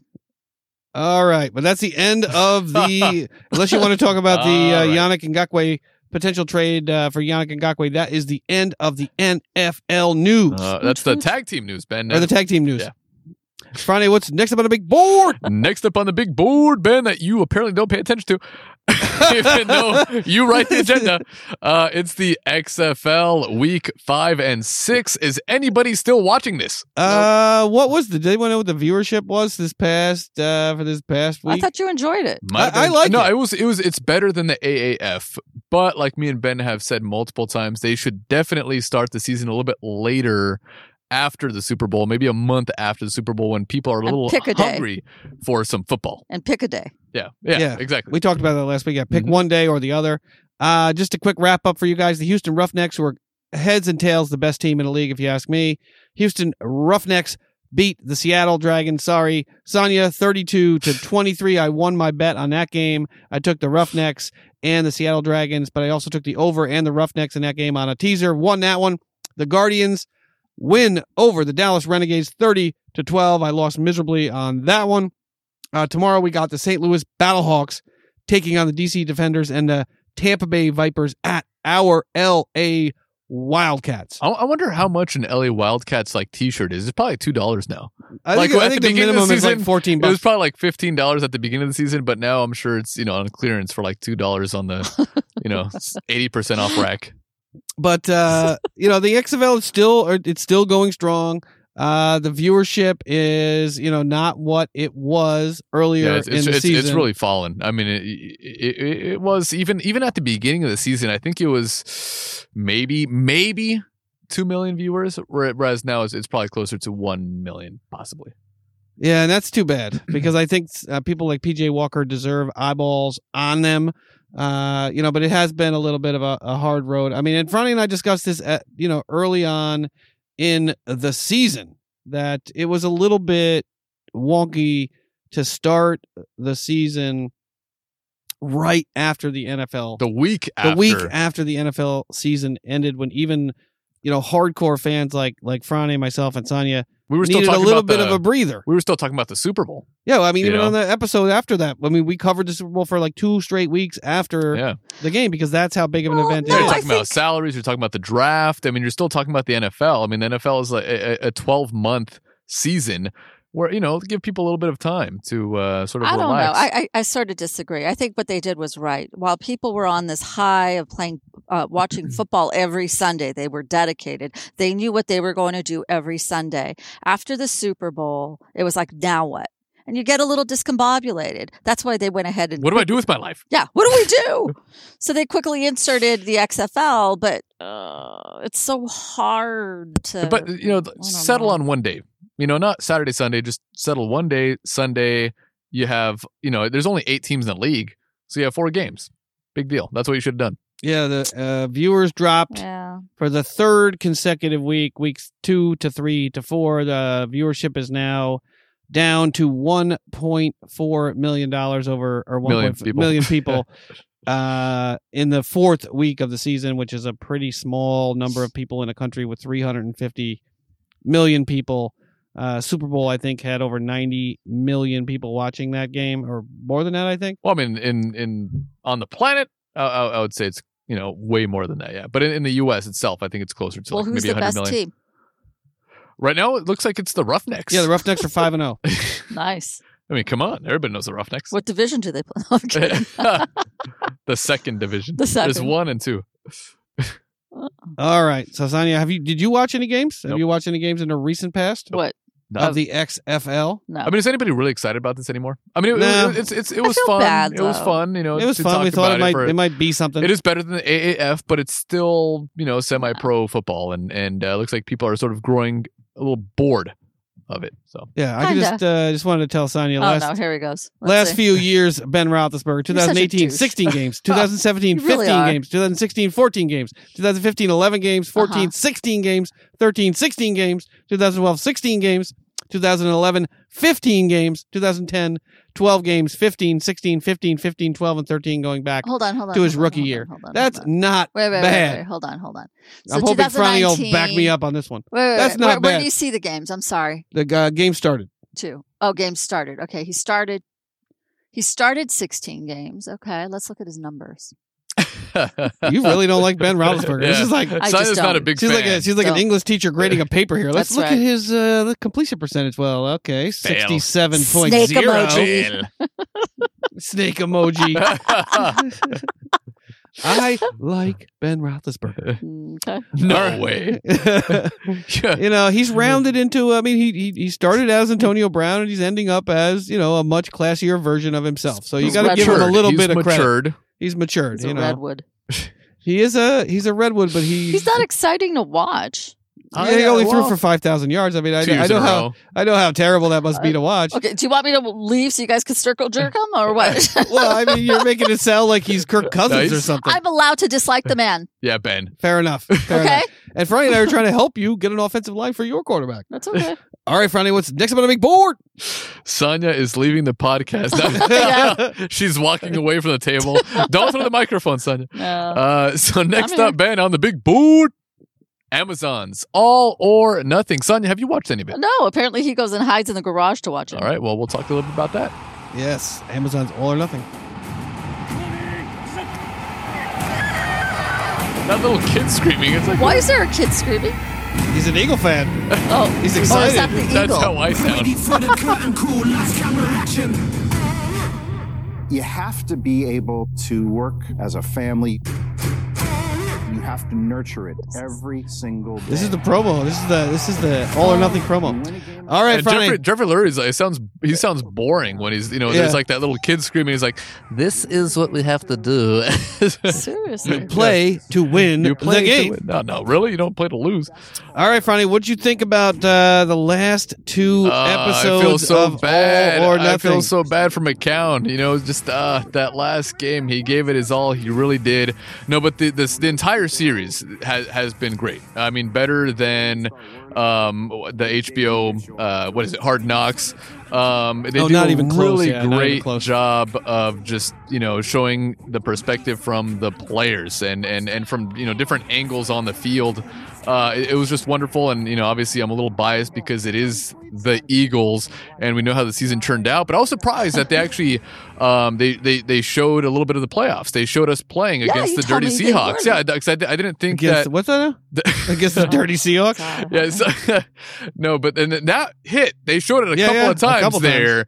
It was dirty. They did. I mean, you had the Giants. I mean, I love watching the media and crush them after the loss to Miami. Oh, yeah. I mean, they crushed and I did them. too. On this podcast, I hated on them, and rightfully so. Yeah, it was great to learn about Josh McCown flying, from Philadelphia down to coach his kids' football team, and flying back right to Philadelphia, back to coaches. I mean, that was really, I thought that was nice in the Giants episode to see that. Alshon Jeffrey got hurt again. And just the like Giants the leadership role that he played in that one season. I mean, he really took it upon himself to really fire up this team. And at 40 years old, and to see him play in his first playoff game, his only playoff game, and when he went into the tunnel and he just started crying because he felt like he let the team down. I mean, he was crying on Ertz's shoulder like, "I let you guys down." It's like, no, you didn't let us down. Clowney's just a dirty player. Yeah, but what an exciting year. I mean, Boston Scott's coming out party against the Giants where he just busts onto the scene. Carson Wentz plays amazing down the stretch to beat the Giants. They go to overtime, and he throws that amazing dart to Zach Ertz in the end zone to win that game. Mm-hmm. That was so exciting because they were none of these games were easy. No, none of them. None of these games they came back and were easy. I don't remember it being that difficult, but it really was. I mean, just reliving the season against the Redskins. I mean, they need Greg Ward to come up big just to win that game. They trailed at the half again, 14-10 against the lowly Washington Redskins. Sanders and Wentz close it out at the end of that game. Great passing, great running by Sanders, and the team really came together in that game. Then the Dallas game. Yeah, I just love the background about how everybody hates Dallas. Deshaun Jackson. His pregame. That was not a good speech. Yeah, he's not running for office anytime soon. Not. That was a pretty bad. These motherfuckers. I hate these motherfuckers. I ain't playing. I ain't playing in a game because I'm out for the next 8 weeks. But yeah, a lot of F-bombs in that. Just in the speech. He's like, "Am I on TV yet, motherfucking Dallas?" yeah. It just wasn't necessary, but Yeah, to sum up his speech, it was fucking Dallas. That was like the speech. Yeah. But that was. I mean, just to watch both the team, because you think as a fan, you're playing Baltimore as a Steeler fan, you're playing Dallas as an Eagle fan. You don't think the team cares one way or the other. Just another paycheck, another work week. Who cares? But the team really, really, really took that loss way back early on in the season to Dallas really hard, as they should have, and they were pumped up for this one. Zach Ertz gave an amazing speech, with Hernan Cortez, the Spanish commander. Essentially, I mean, that was amazing. I actually looked it up to read the history on that. Yeah. He actually burned his ships when they came upon, and this is a true story. Yeah. Burned his ships coming up on shore, so his men would either have to fight. No retreat. There's nowhere to go. You're on shore, and you either fight or you die. Yep. That was a really great story, I thought. I think this is the game against Dallas when Ertz suffers the rib and the kidney laceration injury, but he comes back out of the tunnel to play. He played the entire game. And I think at that point, the Eagles had 10 players on injured reserve going into that Dallas game, which was just a shocking number to hear going into the end of the season. Must-win game. But that was amazing. And they get the huge win against Dallas. Yeah. And I remember how happy it felt good watching it again in All or Nothing. And then they close it out against the Giants with, Boston Scott again. And that was a nerve-wracking game. It shouldn't have been, but that was the point of the whole season, right? They showed the fumble where, Cox picked it up close to the end zone, didn't score a touchdown. But until that point, that was a pretty close game because that was a must-win game because the Dallas Cowboys also won their game and, ended up 8-8, Eagles 9-7. And so... Yeah, but the defense caused the Cowboys. All right, here we go. Here's another shot.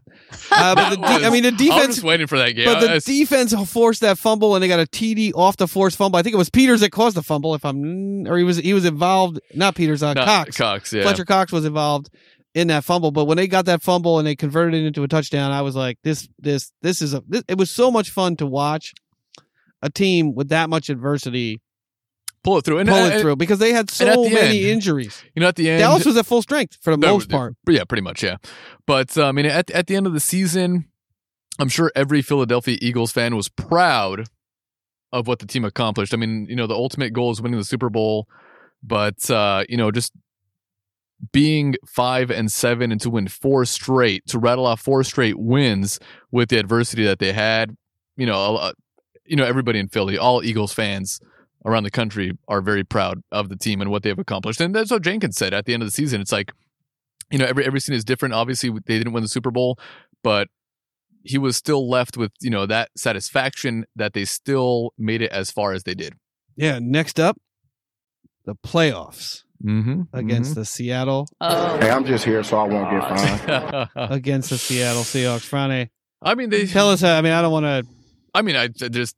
We all watched the game. We saw what happened. Sonia was crying in the parking lot wherever she was because she felt terrible for the Eagles and what happened to Carson Wentz. And I felt terrible for Carson Wentz also. This guy, that was his first playoff game for the Eagles. He's still living in the shadow of Nick Foles. And they showed the statue. And no one lives in the shadow of Nick Foles. They have the statue in front of the stadium with Nick Foles. Oh and God. He's still living in that shadow, and he just wanted to prove himself, and he just was not able to do it this year. I feel terrible for him, and I feel terrible for Josh McCown because he really gave it his all. And Graham also got hurt in that game. Josh McCown. No Brandon Brooks in that game, no Lane Johnson in that game, no starting receivers in that game. But the defense played. They played lights out. They played as well as they could, but also. It's the Seahawks coaching. The Seahawks could have blown out so many teams. They should have blown out the Eagles in that game as well. They could have taken the top off multiple times with DK Metcalf because he was taking advantage of our small cornerbacks the entire game. But for some reason, nope, they didn't play to their strengths, and that's something we talked about in this podcast. And a lesson they learned was to do the same thing against Green Bay the next week. Exactly. That was the lesson they learned. Exactly. Yeah.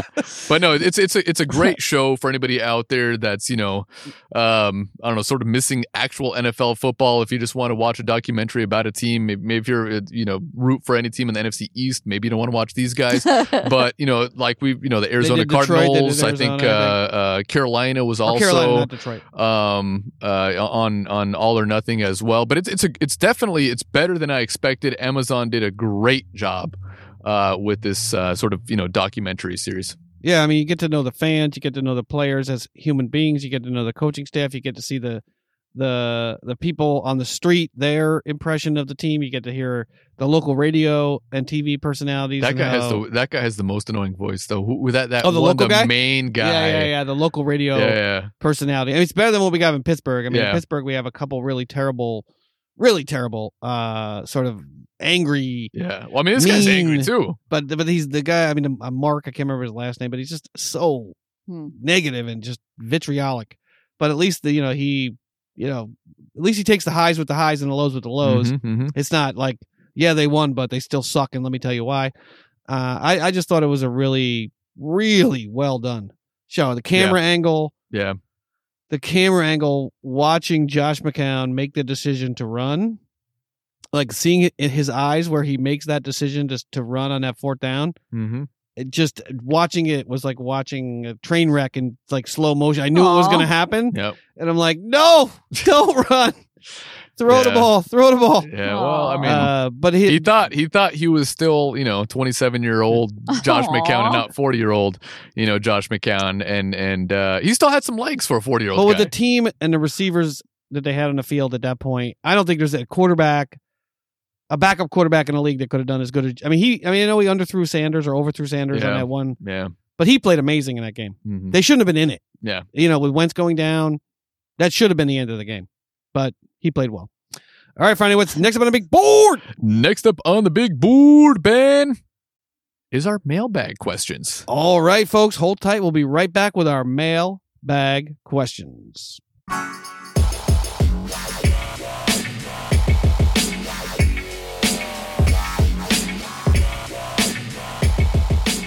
All right, and we are back with some mailbag questions. Ben, what are some of the questions from some of our listeners out there on your amazing Twitter? Yes, one via Twitter and one via email. This week we had another one that was a little wonky, so we'll try to decipher it and we'll answer it next week. But the first question is from Derek Larger at Derek_Larger, Larger. The question, which quarterback do you find better in this upcoming draft? Herbert or Love, or the remaining top tier quarterbacks? Not who has more upside, but who is better right now? I've talked a lot. You have been. I was going to say you should cover this one because you've been talking a lot about was it Justin Herbert or Josh Herbert? Justin Herbert. Yeah, I've been talking about Justin Herbert quite a bit. These many episodes. I really, really like Justin Herbert. They have him sort of as the 29th ranked player overall. I think that's way, way, way too low. From a physical traits perspective, this guy is just fucking amazing.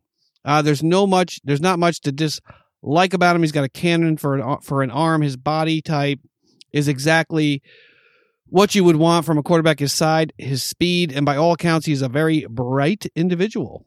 Against any sort of quality defense, he did struggle a little bit. He had bad games against Auburn, Cal, Washington, Arizona State, Utah, and Wisconsin this past season, which scares me a little bit. But I think Herbert, his PFF grade overall was 64 against not such, or against a pretty good competition. It's a little bit of a tough one. But I really, really like, I know I've been talking him up a lot this season, and I really, from what I've seen, you want him on the Steelers. I want him on the Steelers. I want the Steelers to trade up and get him if it's at all possible. I don't care what they have to trade away to get him. I think his accuracy down the field is amazing. I think his footwork is good. I think his body type is amazing. I think he's got a cannon for an arm. I think he's smart as hell and can be trained to do exactly what you need him to do in any scheme. He's not a system quarterback.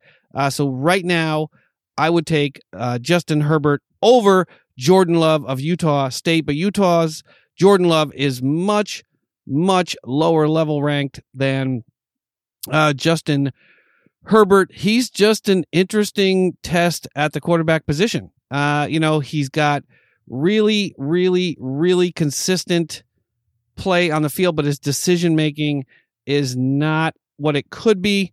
He avoids sacks. He had 32 big time throws this past season. That was fifth most in college football. The problem is that his 26 turnover worthy plays were fourth most in Division 1A, or in whatever they call it, football championship subdivision. His passing grades this season were still very much all over the map. But if one could theoretically fix Love back to his 2008 form, drafting him early is still a scary proposition. He was great in 2018, 2019, not as good. But of those two guys, of Herbert or Love, I would take Justin Herbert, hands down. And you've been talking about him no for question. Weeks now. I love this guy. I really, really love Justin Herbert. Do you really, Ben? What kind of relationship do you get? Well, we drink scotch. We got a cherry cask 18 year for about $175. Well, you thought it was the worth other day because he's going to be playing for the Steelers. And he was he understood the complexity of the scotch. He was able to identify all of the notes on the nose as well as the tasting notes, which I found very impressive, in addition to his ability to throw the ball 70 yards you're a really good down the field. But I really like Herbert. There was something that was a little off about him that I can't quite put my finger on, but his footwork, his ability to throw the ball down the field, his body type, his intelligence, I would take Herbert over Love. What about Burrow? Any day of the week. I mean, obviously Burrow's going to go number 1. Yeah, Burrow's going to go number 1, and I think that's sort of a no-brainer as far as everybody is concerned, but I don't know that if I'm convinced of that. Mm-hmm. Joe Burrow is, I think that Sherman Phillip of the Jets Fan podcast did a really good analysis of how locked into a system Burrow is. What were you going to say, Franny? Well, no, I was going to say, what about Tagovailoa? I mean, what type of player do you think he's going to become in the NFL? Especially, being injured this year. I mean, who's going to draft him? Who's going to take the risk and draft him and see what's going to become of him? I think the injury concern, I think, is overstated. I mean, a lot of people have made the mistake of not drafting somebody because they had injury trouble, late in college, and then they turned out to be an absolute stud. There's a lot of examples of that. Tagovailoa. There you go. Doesn't take sacks. I mean, he's amazingly adept at avoiding pressure and getting the ball out of his hands, which is something that cannot be overstated, the importance of that at the NFL level. I don't think the injury risk is as big a concern as a lot of folks think it is. I mean, he was injured by all accounts. He's fully healthy now. We have a cat meowing here. His arm strength isn't that of Justin Herbert's. But his ability to avoid the sack, his ability to make good decisions, his footwork is outstanding. The downside to Tua potentially is that it's hard to know how good he really is because he played with some of the best talent on the planet at Alabama. Mm-hmm. I mean, he had studs at every position on that team, not something that Herbert had, not something that Love had, not something that a lot of these other guys had. But I think Burrow, he's gonna be good wherever he goes. His upside might be a little bit capped in terms of his upside. But right now, of Justin Herbert or Love, I would take Justin Herbert. Ronnie, what do you think? I actually not much. I mean, because I really don't watch that much college football myself. So I mean, I think you covered it pretty well right there. But I think in my opinion, Tua Tagovailoa is going to be taken a little too high in the draft. Really? It looks like Miami might take him, but I don't see him. Third? I don't see him as a franchise quarterback. I just don't see it. Just like you said, because of that reason, because he is playing with the best players out there, he looks better than he actually is. So I don't think in the NFL his talent won't really translate that well. Yeah, and I'm a big fan of looking at the player for what they are, not trying to project out what they might be, or projecting what you might be able to do with them. I think players are who they are, and watching Justin Herbert in college, he looks to me right now as the best quarterback. I would take him over Joe Burrow. Mm-hmm. It just in the way that I watch him play day to day, week to week, the way he looks, the way his feet move, the decisions that he makes, I would take Justin Herbert ahead of Joe Burrow. I think that's probably, people think I'm insane, but we'll find out once all these we'll see. I mean, guys are drafted. That's why I think it's funny when these guys talk about the draft and they act like they know, how all these players, 5 years down the line, will be, but they don't. They have no idea Mel what the hell they're Kiper talking is about. good at telling you when a team is going to take a player. He's not even good at that. Well, in the first round. Yeah, but he's he's good at maybe the top 5 picks, but beyond that. Yeah, we did it last year. Remember, we pointed out like him and Shea, or not Shea, the other guy, Topic Shea. Like how well their predictive ability is outside of the top 10. Not very good. And it's not very good. So they can't tell you how good the players are, and they can't tell you when players are going to be taken in the later rounds, which is really when you get those guys that are important. It's fun to talk about for them, but I really don't find that much interest in listening to Mel Kiper. No, because he doesn't. I mean, ultimately, he doesn't know what he's talking about. Yeah. But he gets paid for it. But he wants to be able to predict when players are going to get taken. Yeah. And that's also the teams are telling you what they need in advance, right? Like Cincinnati Bengals are going to take a quarterback at number 1. Mm-hmm. So you just have to figure out which quarterback they're going to take. Especially if Dalton is going to be playing for New England. Well, you'd like that, wouldn't you? You'd like Dalton as the backup in Philly. That's what you'd like. I would, man. That'd be awesome. Well, Wentz will probably get hurt at some point. It'd be like the two gingers going at it. Oh, my God. Ginger would be Cartman. It'd be like everybody wearing Cartman hats at the stadium. Not Cartman. Although he doesn't like the gingers, but who's the ginger on the show? I can't remember. I forget. I guess I don't watch that much South Park either. All right. Next up, we have a question from a long-time listener and potential friend of the show, longtime friend of the show, Nico. Potential friend. Or he may be on the show one day. Yeah, he will be on the show. Nico, sorry, you're not a potential friend of the show. You are a friend of the show. Yeah, and when he finds some time. He's got a 2-year-old and a 4-year-old. And a 4-year-old. We know that's very difficult, little kids and putting them to bed and everything. It's hard to find time. Not that I have a ton of experience in that, but I'm guessing it's really difficult. Yeah, definitely. So first question from Nico from New Jersey. Franny. Was that a New Jersey accent? It wasn't even close, was it, Nico? What do you think of Joe Douglas? And what impact do you think he has had in the past Eagles draft, and why do the Eagles consistently pick up regurgitated quarterbacks from the Jets? So starting with Joe Douglas. That's pretty funny. But Joe Douglas, in my opinion, he is a little overrated. Ooh. I mean, if you look at his drafts, the 17, 18, and 19 draft for the Eagles, there are no Pro Bowlers in those drafts. He picked up, Derek Barnett at number 14 overall in the first round, who's good, but not a Pro Bowler just yet. He's had some injury issues as well. I just been kind of writing them down. That's what I was just jotting down. I was trying to remember Eagles players that were chosen.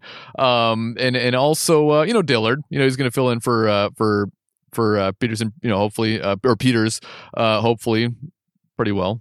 I mean, not at the same level, but, hopefully he'll take over that position. But then look at, Sidney Jones, Rasul Douglas, Donnell Pumphrey, Hollins, Sweat, Gary. I mean, all these guys are terrible. I mean, Hollins has only had 26 catches for the Eagles, and they released him. He's with the Dolphins now, I believe. Donnell Pumphrey never took a meaningful snap in the NFL. That's true. He's playing in the XFL, actually, right now. Sweat is... he's an okay edge rusher, but also not that great. Gary, linebacker, also not that great. Miles Sanders was maybe the top guy out of all those guys that he selected that's actually shown some, I don't want to say brilliance, but he's been really good for the Eagles, and he probably should have been Rookie of the Year this year. But I really do think he's overrated. I mean, I'm sure he's going to find some versatile players. It seems like, with all the injury issues that the Eagles have had, they've been able to fill in those roles with other dudes that kind of play multiple positions, just like, Ward, who was, but I don't even know if Ward was selected around the time that he was, I think maybe it was 16 or 17. I can't remember exactly if Joe Douglas was around when he was selected, because he was on the practice squad for so long. But yeah, no, I seriously think that he's overrated, and, the Eagles winning the Super Bowl in 2018 sort of elevated his stock. And so a lot of people think just because the Eagles won the Super Bowl, he's better than he actually is. When you look at his draft record, it's been pretty terrible. I mean, I would seriously give him a D-, because a lot of these guys are not playing. Yeah, and for the record, Nico is a big New York Jets fan. That's why all these questions are sort of Jets related. I agree with Franny. I mean, I think the impression was that he was living under the tutelage, or operating under the tutelage of Howie Roseman. And I think his stock sort of rose much like a coach that works for Bill Belichick. I mean, I don't know that he, and to your point, I mean, the players that he's drafted over the years, I hope he does a better job with the Jets, obviously, because I'm always high on the Jets. I want the Jets.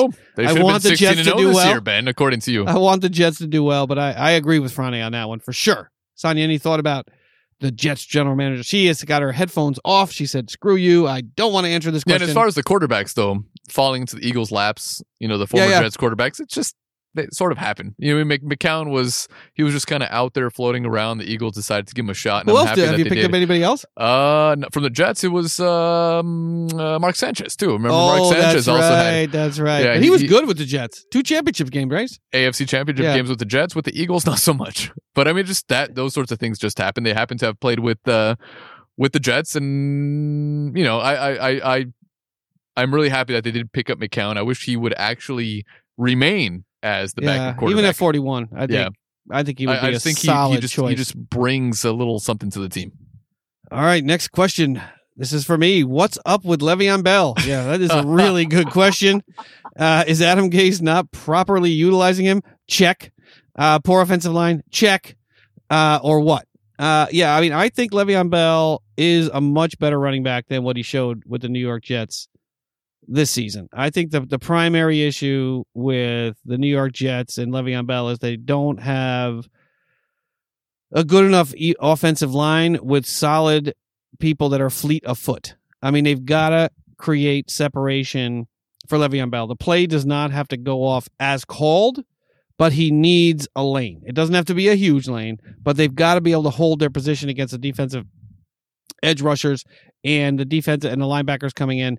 He's got to have some space somewhere on that offensive line to sneak through.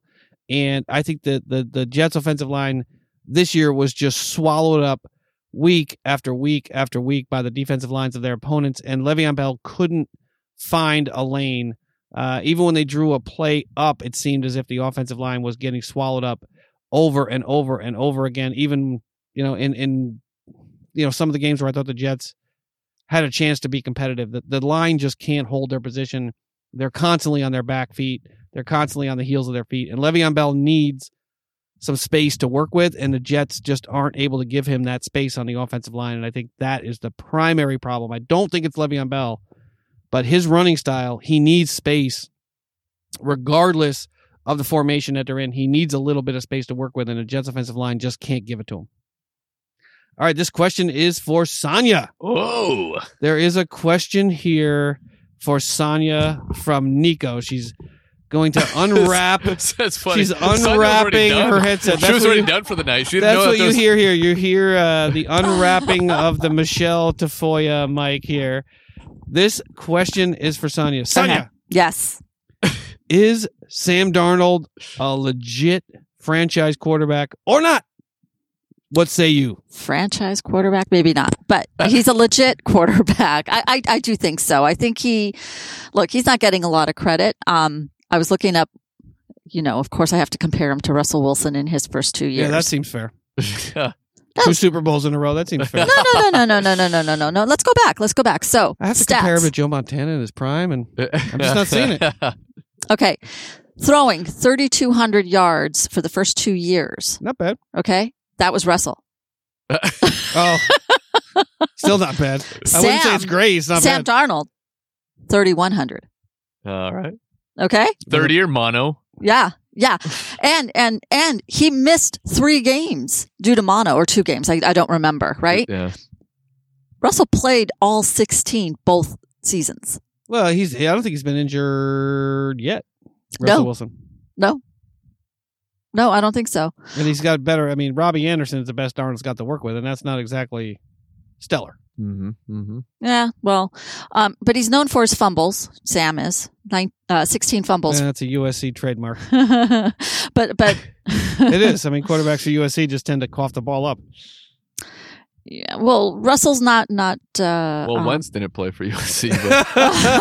But he looks like he did, though. Yeah. Regardless, you know what, Nico? Stick with him. Give him some time. He's new. I mean, he was what, second, third? He's still young. He's like 24. I still don't know why they went after Adam Gase. It's got that was really stupid. I mean, you see what Hugh Jackson was Miami. available. I mean, even this year in Miami, everybody thought Miami would go 0-16, and they ended up winning 5 games. If Adam Gase was there, they probably would have gone 0-16. I mean, he was just terrible. And then the Jets, who play in the same division, go out and get him. Yeah. I mean, the Eagles didn't go in to get the Clapper. I mean, that doesn't make any sense to me. Yeah. Yeah, I mean, I wouldn't have signed Adam Gase. I agree with Sonny. I think Darnold's got a lot more upside than maybe even somebody like Joe Burrow, because he's got more versatility. He's better in his fundamentals, and he's better. I mean, he's more easily coached, I think, as well. It's just a bad team. I mean, they don't have the offensive line to protect him. They can't get a running game going because Bell can't get any space. Didn't they get new coaching staff too? So they had a sort of. Yeah, but they have decent, and they have Robbie. I mean, Robbie Anderson is going to look for he's going to look for $15 or $16 million a year. He's probably worth about 12, 11. They don't have the receivers that Darnold needs down the field. He doesn't have any time to throw the ball. I think he's a good, solid quarterback. My fear is that the Jets are not going to be able, as Frane, astutely pointed out. They're not going to get. They need to get some management and culture from the head coaching position on down. And if they're going to roll with Gates for Adam Gase for the next couple of years, it's going to be hard to get any kind of consistency. I don't know what they saw in the guy. I mean, he did absolutely nothing in Miami. I mean, they got better without him. Yeah, exactly. and they jettisoned talent, and they got better without him. Yeah, he's just a better game manager. I mean, I don't get it. It makes absolutely no sense. But I mean, Nico, I will tell you, as Franny will attest, and if you listen to the show, I am always rooting for the Jets to get better. Yes, he is. I wish the Jets would get better. I have so many people that I love and that I care about in New York that are huge Jets fans, and they deserve better than what they're getting out of that ownership group and out of that coaching staff. Mm-hmm. But don't give up on Darnold, because I think he's a solid quarterback. He just needs to get a consistent offensive line, some receivers that can catch the ball. And I know they're going to work on it, but I agree. Mm-hmm. He's a decent quarterback. Yay. All right, that's our mailbag for this week. That's great. We've like the last few weeks, we've gotten quite a few mailbag questions. Yeah. So thank you to all of our listeners, and thank you to everybody that's asked questions. And that's my departure. Good night, everybody. Sonia, say goodbye to everybody. Good night, Nico. All right. Good night, our one listener. We have other listeners, but thank you, Nico, for sending those questions. Yeah, definitely. And thank you so much, Derek Larger for your question as well. We'll answer a few more next week. Friday, what's next up on the big board? Next up on the big board, Ben, is our betting corner, which probably is not going to last that long because it's the XFL. And this could be 4 90 games. seconds or less. Mentioned earlier the games we bet on today. Tomorrow I have the St. Louis Battlehawks -5.5 and the LA Wildcats -2.5 in a parlay, because I think both of those games are going to hit. You could more than double your money on that one. I took the St. Louis Battlehawks -3.5 straight up on the line as well. I also took the Tampa Bay Vipers +1.5 because I think the Vipers are going to win that game outright. Those Vipers. But I also just took the Sonia's telling me I'm being too loud. She wrote on the paper loud. But I also took the Wildcats over there. But I actually think the Vipers might win that game. That's why I took them on the parlay.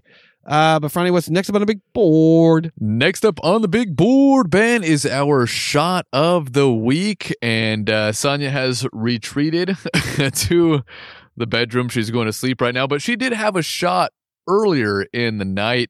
And we'll get to that in just a moment. All right, hold tight, everybody, for our shot of the week.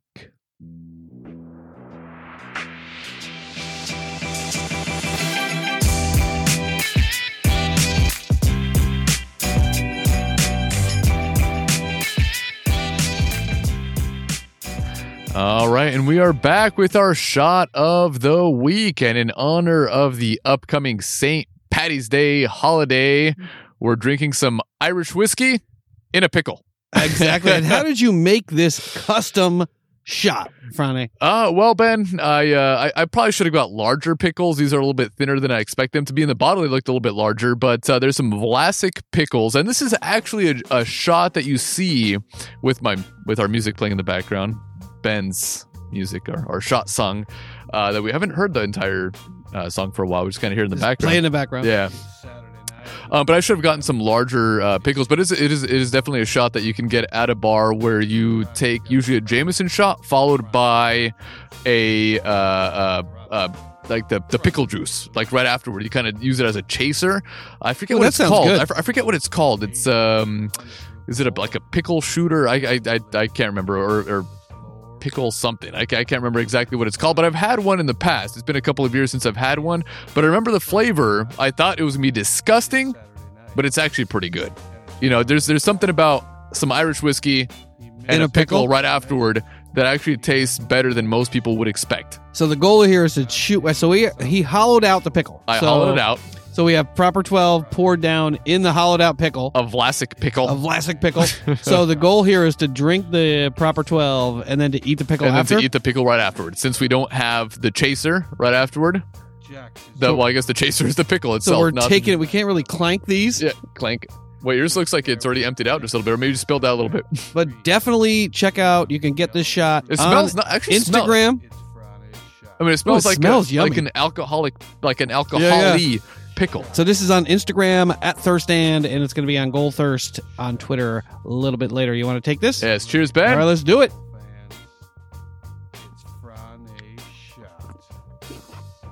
All right, eating it. Wow. It's pretty good, actually. Well, we should say, wow, that's good.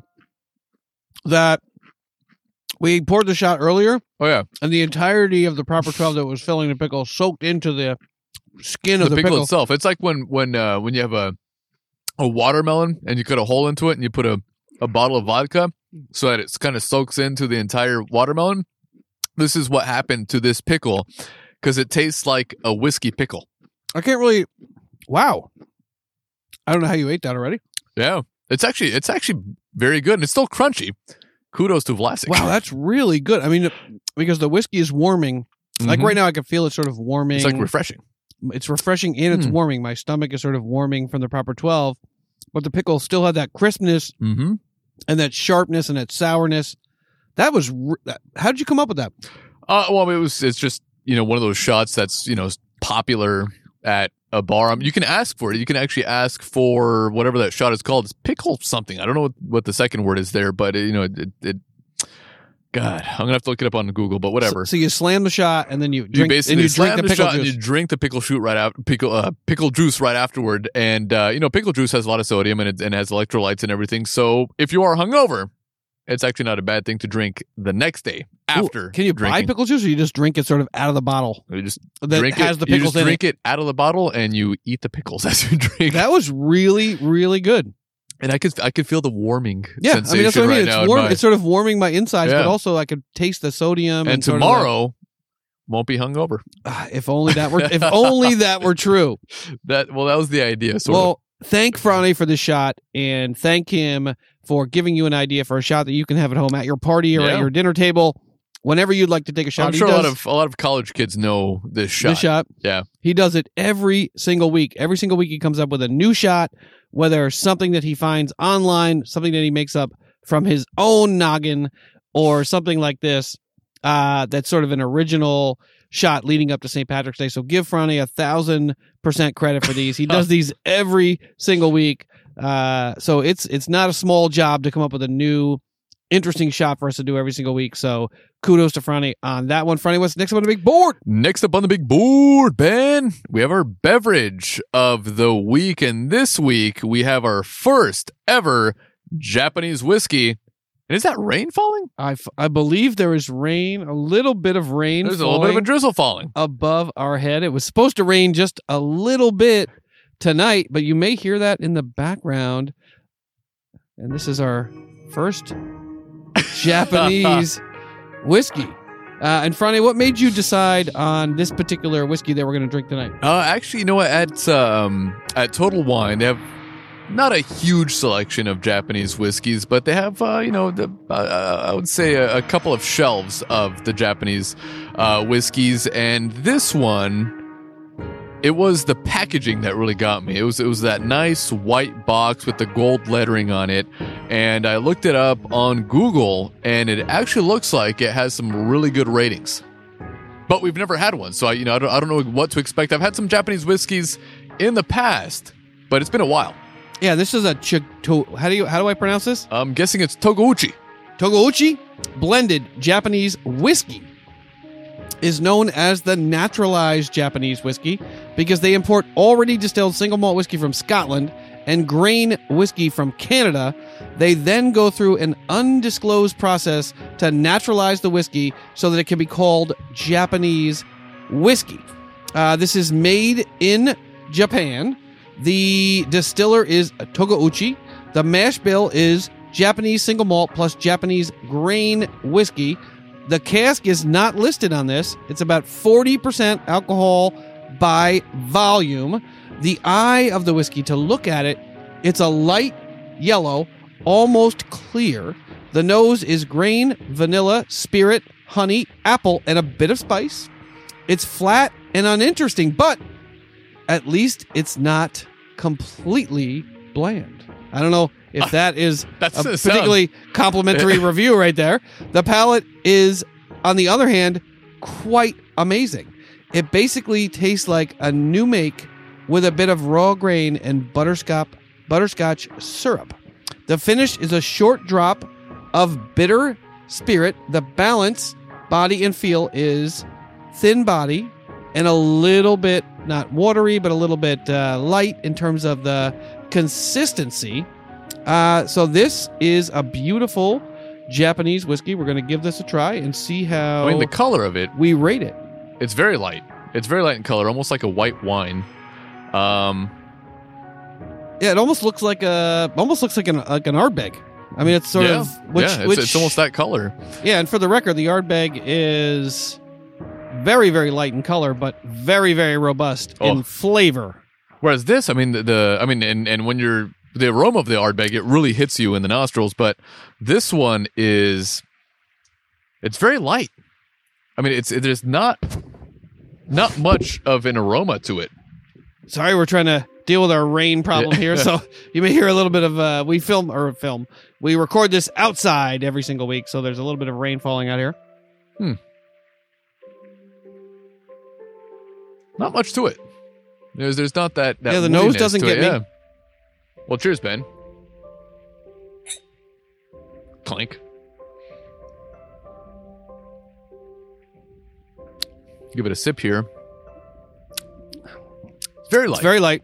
It's easy to drink. Now I see why the review was not particularly complimentary. It's smooth. I mean, it's easy to drink for sure, but not very complex. It just kind of goes down. I mean, you can taste the alcohol, the sort sweetness. Of a little bit of sweetness. You get that spirit that they were talking about. You definitely get the alcohol flavor, but it's really, but it's only about 80 proof, I think, or 80%. Yeah, 80 proof. Sorry. Yeah, 40%. I mean, Japanese whiskeys have become more popular as of late. Yeah. I don't know why. When you're sipping this one compared to other whiskeys that we've tried, it tastes a little bit like an Irish whiskey, like a cheaper Irish whiskey. Yeah, but it doesn't. There's just not much complexity. There's that little bit of sweetness, but I want a little bit more complexity. I want a little bit more spice, a little bit more. Got a little bit of something going on there on the initial taste. A little bit of something, a little bit like extra some sort of woodiness. Some sort of a burnt sort of wood sort of flavor, but it's not really. Nothing's coming through. It's just really soft. It's on the palate, it's just soft. There's no creaminess whatsoever. Easy to. I mean, it goes down without much burn. I feel like they added water to it. Yeah.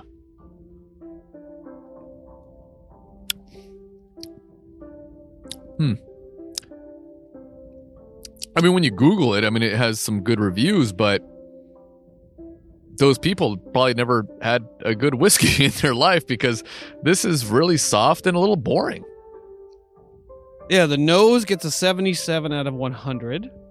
The palate is 65 out of 100. The finish, 68 out of 100. The balance, body, and feel, 70 out of 100 for an overall score of 70. This is from the Whiskey Jug. I'm not a fan of Toguchi. Wait, where does it say that? It says that on the summary, I'm not a fan of Toguchi blended Japanese whiskey. And you know what? But the Whiskey Jug's a pretty good site. I mean, it is a pretty good site. I agree with that person. Whoever wrote that, I agree with them because this But he still gave it a 70%. I don't know why. I would give it, out of our rating of between 1 and 10, our thirst and goal rating, I would say this is from 0 to 10, right? I would say it's about a 5. I mean, only because it's really smooth. Wow. It's really smooth, but Friday never gives anything like lower than a 6. It's not complex. It's very boring. It's very soft. And finding a complex whiskey or even a complex bourbon or rye is very difficult. I always try Friday for Christmas. I tried to find him one. I bought him the Glenmorangie 18, which was really good, and we're gonna definitely sample that on the show. We also need to sample my birthday gift. Yeah, the Whistle Pig. The Whistle Pig. The Whistle Pig store pick for Total Wine that was not cheap. No. But the reason I say that is because we drank it. It was supposed to be really complex with a lot of different tasting notes. We tried it, but I mean, it wasn't as complex as we thought. Yeah.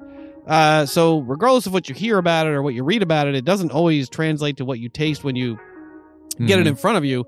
And as we've said, or at least I've said a million times on the show, the cost is not always indicative of how complex and how much you might enjoy it. Yeah, obviously, if you buy it for $10, it's about 45 or so for this. But you could definitely sip on this for a long time. Oh, you can sip on it for a long time. Yeah, definitely. I mean, it's easy to drink, but it just doesn't have much flavor. It has that little bit of sweetness. I can't really say it's like a honey or a vanilla. It says butterscotch, but I'm not getting It's just sweet. It's just sweet. And the finish, there's no spice. There's no sort of pinch at the back of the throat. You don't really think about the flavor too much. It's just there and it's gone, and it's boring. I think on our Thursday Goal rating scale, I would probably give it... I might give it a 6 just because... The smoothness? It's smooth. It's easy to drink. It's something that I think someone who's new to Japanese whiskey or new to whiskey could probably tolerate and drink pretty easily. It's hard for me to get up to the 8, 9, 10 range. Not with this. That's a hard thing for me for anything. But this one, I think I'll give it a 6, and I wouldn't recommend you spend $45 on it. Although we'll figure. This is something that we'll figure out a way to drink it. Yeah, no, it's very easy to drink, but after trying, just on the podcast, 62 episodes in, we've tried at least close to 60 different, whiskeys, scotches, cognacs. This one is, it just lacks any sort of flavor. It just has no excitement to it whatsoever. Do you feel like they added water to it? It like they almost watered it down? Like it's a scotch with water added to it, with too much water. It's a Dewar's in water with, out of the bottle. Yeah. Yeah. And it was worth a try. Why not? It was our first Japanese whiskey on the show, and we'll definitely try another one and see how that works out for us. But yeah, I do like the Whiskey Jug, that website. I think it's one of the more honest websites out there. A lot of sites I go to, no matter what we drink, it's 9, 8, 9, 10, 8, 9, 10, regardless of what it is. They are fairly fair honest in their review. Yeah. I almost didn't want to read it because it actually says... Let's see what it says for balanced body and feel. No balance, thin body, watery feel. It is. That's what it is. There's no creaminess whatsoever. It's really soft. It almost it's like water. Yeah, I didn't want to discourage Friday, but the palate, it says the palate on the other hand is quite offensive. It basically tastes like new make with a bit of raw grain and butterscotch syrup. Awful. Period. I want to say it's awful. Yeah, that's a little too much. That's why I didn't read it at the outset. Yeah. Because I wanted us to figure it out on our own. Yeah. But I want to say it's awful, but, we'll drink it. We'll finish this bottle off. Oh, yeah. We finished off tonight. Almost finished off the Old Forester. We finished off the Jack Daniels as well. So a couple of bottles killed tonight. You're doing a really good job with that gin, Ben. Yeah, last week we finished off we polished off a bottle of the Laphroaig. The Laphroaig. Yeah. Which was very good. So yeah, we'll keep bringing these to you every week. Thank Franny for these again. He studies the aisles. He goes up and down the aisles of Total Wine, asking random strangers what they think, asking the experts at Total Wine what they think bring us our sample. That guy that they're asking questions. And you should be at this point. Yeah. All right, Franny, what's next up on the big board? And next up on the big board, Ben, is our beer of the week, a domestic beer. Yes, hold tight, everybody. We'll be right back with our beer of the week.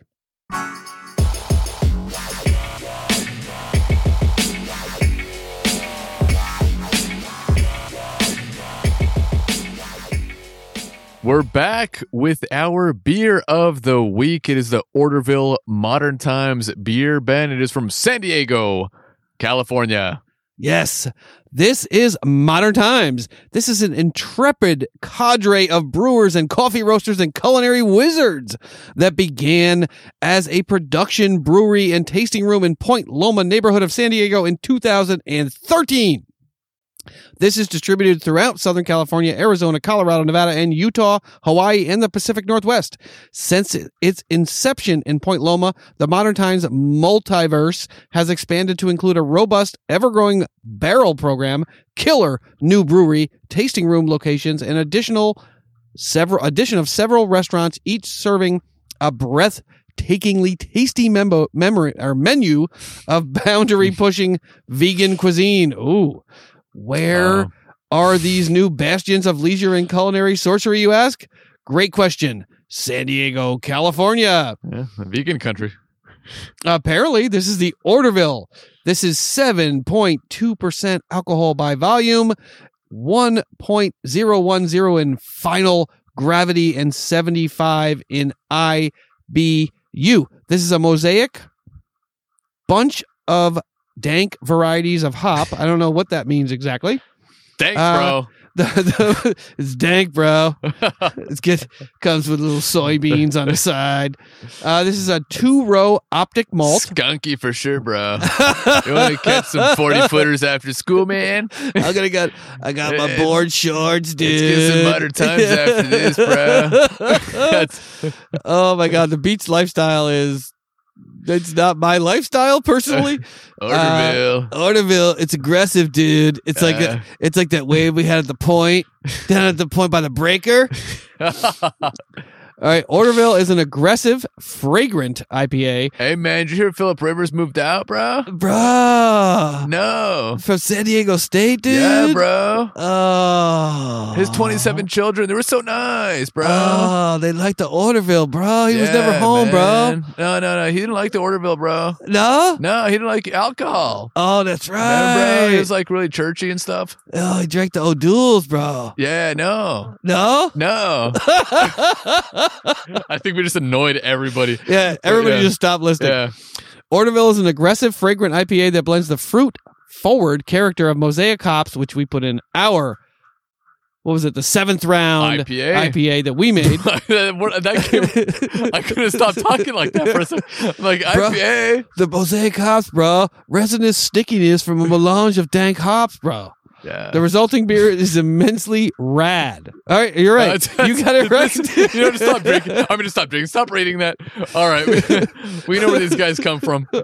They were all surfers or boogie boarders at one point. It's unmistakably. I've never heard immensely and rad in the same sentence. The color is, I mean, look at that. It's beautiful gold. It is hazy in color. Perfect name for the beer, Hazy Mosaic IPA, bro. And let's give us a shot. Deliciously hop character, man. Inviting your taste buds to join a drum circle of flavor in a magical forest of hops. That up, but it's actually on there. That's actually what it says. Oh, man. Oh, my God. I had no idea San Diego was so gnarly, dude. This is sorry. The smell. Well, we'll be serious for a minute. Yeah. So the nose is amazing. The nose is fruity. It's hoppy. Great. It smells really fresh. It smells really. I mean, this is really hoppy. You could really get that sort of citrus note coming in. It is fruity. Man, this is good. I almost taste the Impossible Burger right in there. Oh wow, that's really really good. That's really, can you hear the? Can you guys hear the rain in the back? The rain dripping off the roof. We do this outside, folks. Yeah. No, but it's delicious. I mean that. Oh yeah, let me actually move this thing out of the way so it's not coming through my mic. But the flavor here is really, really, really fresh.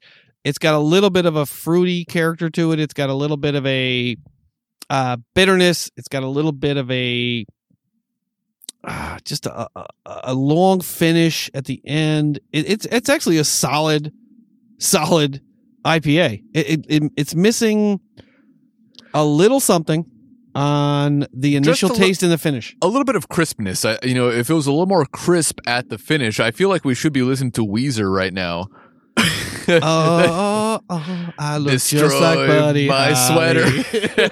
Yeah, but no, this is actually a very solid beer. It smells delicious. The aromas coming from it are great, but like we mentioned, I just wish there was just a little bit of crispness at the finish. It has and that initial swallow, it needs to be more tight. Mm-hmm. That wave was tight, dude. It needs to be more tight and more crisp on that initial swallow. I actually had Franny bring me a glass out from the house because I wanted to smell it rather than drinking it out of the can. But I think, it's kind of missing that crispness, but it has that interesting sort of bit of dryness to it too. So it has that sort of dry, almost which is interesting in an IPA. I wouldn't say a powdery finish. I would, but like it almost tastes powdery. Yeah, it's very interesting, and I understand why it had a high rating at Total Wine. It was 92 or whatever from, whatever magazine rated it. Well, it says the cracker dry body keeps the focus squarely on the massive, incredibly delicious hop character. We're not getting any caps from this company. That's for sure. I mean, Allagash was very generous, and they sent us some really nice stuff. But I'm going to guess that Orderville is not going to send us anything anytime soon. Yeah, but this is as far as rating, it's a really good beer. This is something that you could sip on at 7.2% alcohol by volume. It doesn't taste that strong. It really does. It does taste like something that you could drink for long periods of time. It has that hoppy, citrusy, fruity flavor with not a crisp finish, which is what you're probably accustomed to. Yeah. But it has that little bit of dryness, which is interesting. That really makes it interesting that it does have that sort of finish. I mean, there's not really much not to like about it. I mean, the aroma, the nose, the color is amazing. The nose is amazing. The color is amazing. The right amount of head, the right amount of carbonation too. It's not overly carbonated. It's not undercarbonated. It has just enough. And I'm sure you'll finish. And this is a pretty big can right here. This is not a 12-ounce can. This is probably a pint. And Ben is going to finish that off. It's going to be at least a pint, right? Yeah, it's a pint can. Mm-hmm. Mm-hmm. I mean, we had that really great one that we got from Monterey. The Allagash IPA was amazing. The El Segundo. The El Segundo IPA. The El Segundo IPA. That one was more hoppy and had a crisp finish. This one just has that little bit of a dry finish, which is interesting. This is almost more of a summery, beer. I feel like it's more suited to the warm weather. They have a breakdown on their website as to what beers you should be drinking in what seasons of the year. Which I thought was a little bit interesting. They have they have quite a selection. They have all year beers. They have January through March beers. They have April through June, July through September, and October through December. Then they have their funky can beers, which are all the rage now.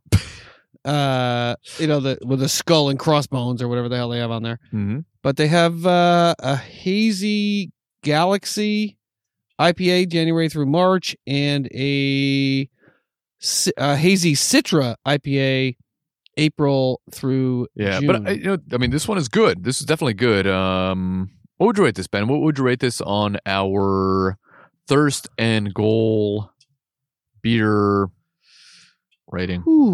From 0 to 10. From 0 to 10. Let me open this beer and I would say this is a 7.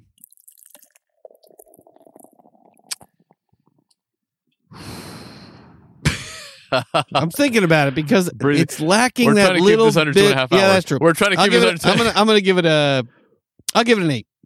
All right, you give it an 8 because it's fresh. It's relatively complex. It's not that far away. It's got the flavor. It's got the color. It's got the aroma. It's just missing a little bit on the initial swallow. Yeah, and it is very enjoyable, and I'll definitely be looking for other beers from the same brewery, Orderville. This was the only one that I saw on the shelf there, but I'll definitely make sure to maybe look on the other aisle where they have the 6-packs or 4-packs or whatever, and see if they have any more offerings from Orderville, because it's a very solid, very good beer. Yeah, and when Friday first brought it over today, I convinced it with the Simple Times lager from Trader Joe's. That's like $1.99 for a 6-pack. That's not what it is, Ben. And he gave it to me. He's like, I was like, oh, okay, okay, Simple Times. We'll see how that goes. All right, but this is not that. Yeah, it's about 5 times the price. This is actually it is it's a very good beer. For anybody that's out there listening, me and Ben were just fucking around with that stupid California surfer accent for a second there, and you probably got annoyed with us. But the Orderville. Modern Times, this offering is very good. I'm sure their other ones will be as well. And we'll definitely try some more in the future. Yeah, this is really good. You are a 7, I'm an 8. Mm-hmm. Because for some reason, if it's an IPA, I can't go under 7. Yeah. But this is, it's because it's so fresh. Mm-hmm. It's fresh. The color is nice. All right, Franny, what's next up on the big board? Next up on the big board, Ben, finish up the show. A little bit of housekeeping. This is depressing. All right, this is a show about football, friends, fun, bourbon, and beer reviews. Please head over to our website at thirstandgold.buzzsprout.com. From there, you can subscribe and listen to all of our past episodes. You can check out our show notes. A little extra beer, bro. It's 7.2%, bro. Yeah, it really hits you. Yeah, you can't get a real wave that way, man. Thirstandgold.buzzsprout.com. From there, you can subscribe and listen to all of our past episodes. You can check out the show notes. From there, you can get links. Bro, Gregory Robinson is bringing us 157 pounds of weed, bro, from south of the border. I'm too old. I mean, for not that it's not legal already, but it's just so much sweeter from the south of the border. Exactly. Locked up abroad, dude. I just got a text from Greg. Oh my God. They just stopped him, bro. All right. Did he get the shit though? Does he have the stuff with him? We're done. We're done with that. We cover. You can get links to all the stories we cover, links to all of the websites for all the beer, the booze, the browns that we review. You can get links to all the podcatchers out there. We're on Pandora, folks, Spotify, Castbox, Apple Podcasts, and all of the podcatchers out there. Please, please, please leave us a review from the show notes. You can get our email address, podcastthirstandgoal@gmail.com. Please feel free to email us and ask us a question or leave us a comment or a critique. You can call us. Please call us. You can get the phone number in our show notes. You can also get links to our Instagram @Thirstan and links to our Twitter @GoalThirst. Franny's Instagram is beyond not amazing. Your Twitter, Ben. It's beyond amazing. The photography is top notch. You would pay for this photography if you were on vacation at the beach. You can also check out all of our prior episodes, all of the stories that we cover. We have been doing this since November of 2018, going strong. Please, please, please tell a friend, listen, subscribe, rate, and review. Thank you. I feel like Spicoli. Yeah, Spicoli. After all that, but for You're anybody like Matthew McConaughey from Dazed and Confused. Exactly. For anybody that's under like 30, you wouldn't know who Spicoli is unless they've watched Fast Times. But dude, no matter how old I get, the high school girls stay the same age. Yeah, no, but thank you to all of our listeners out there, and thank you for sticking with us this long. We're about 2 hours and 26 minutes in. All right, folks. We'll see you next week.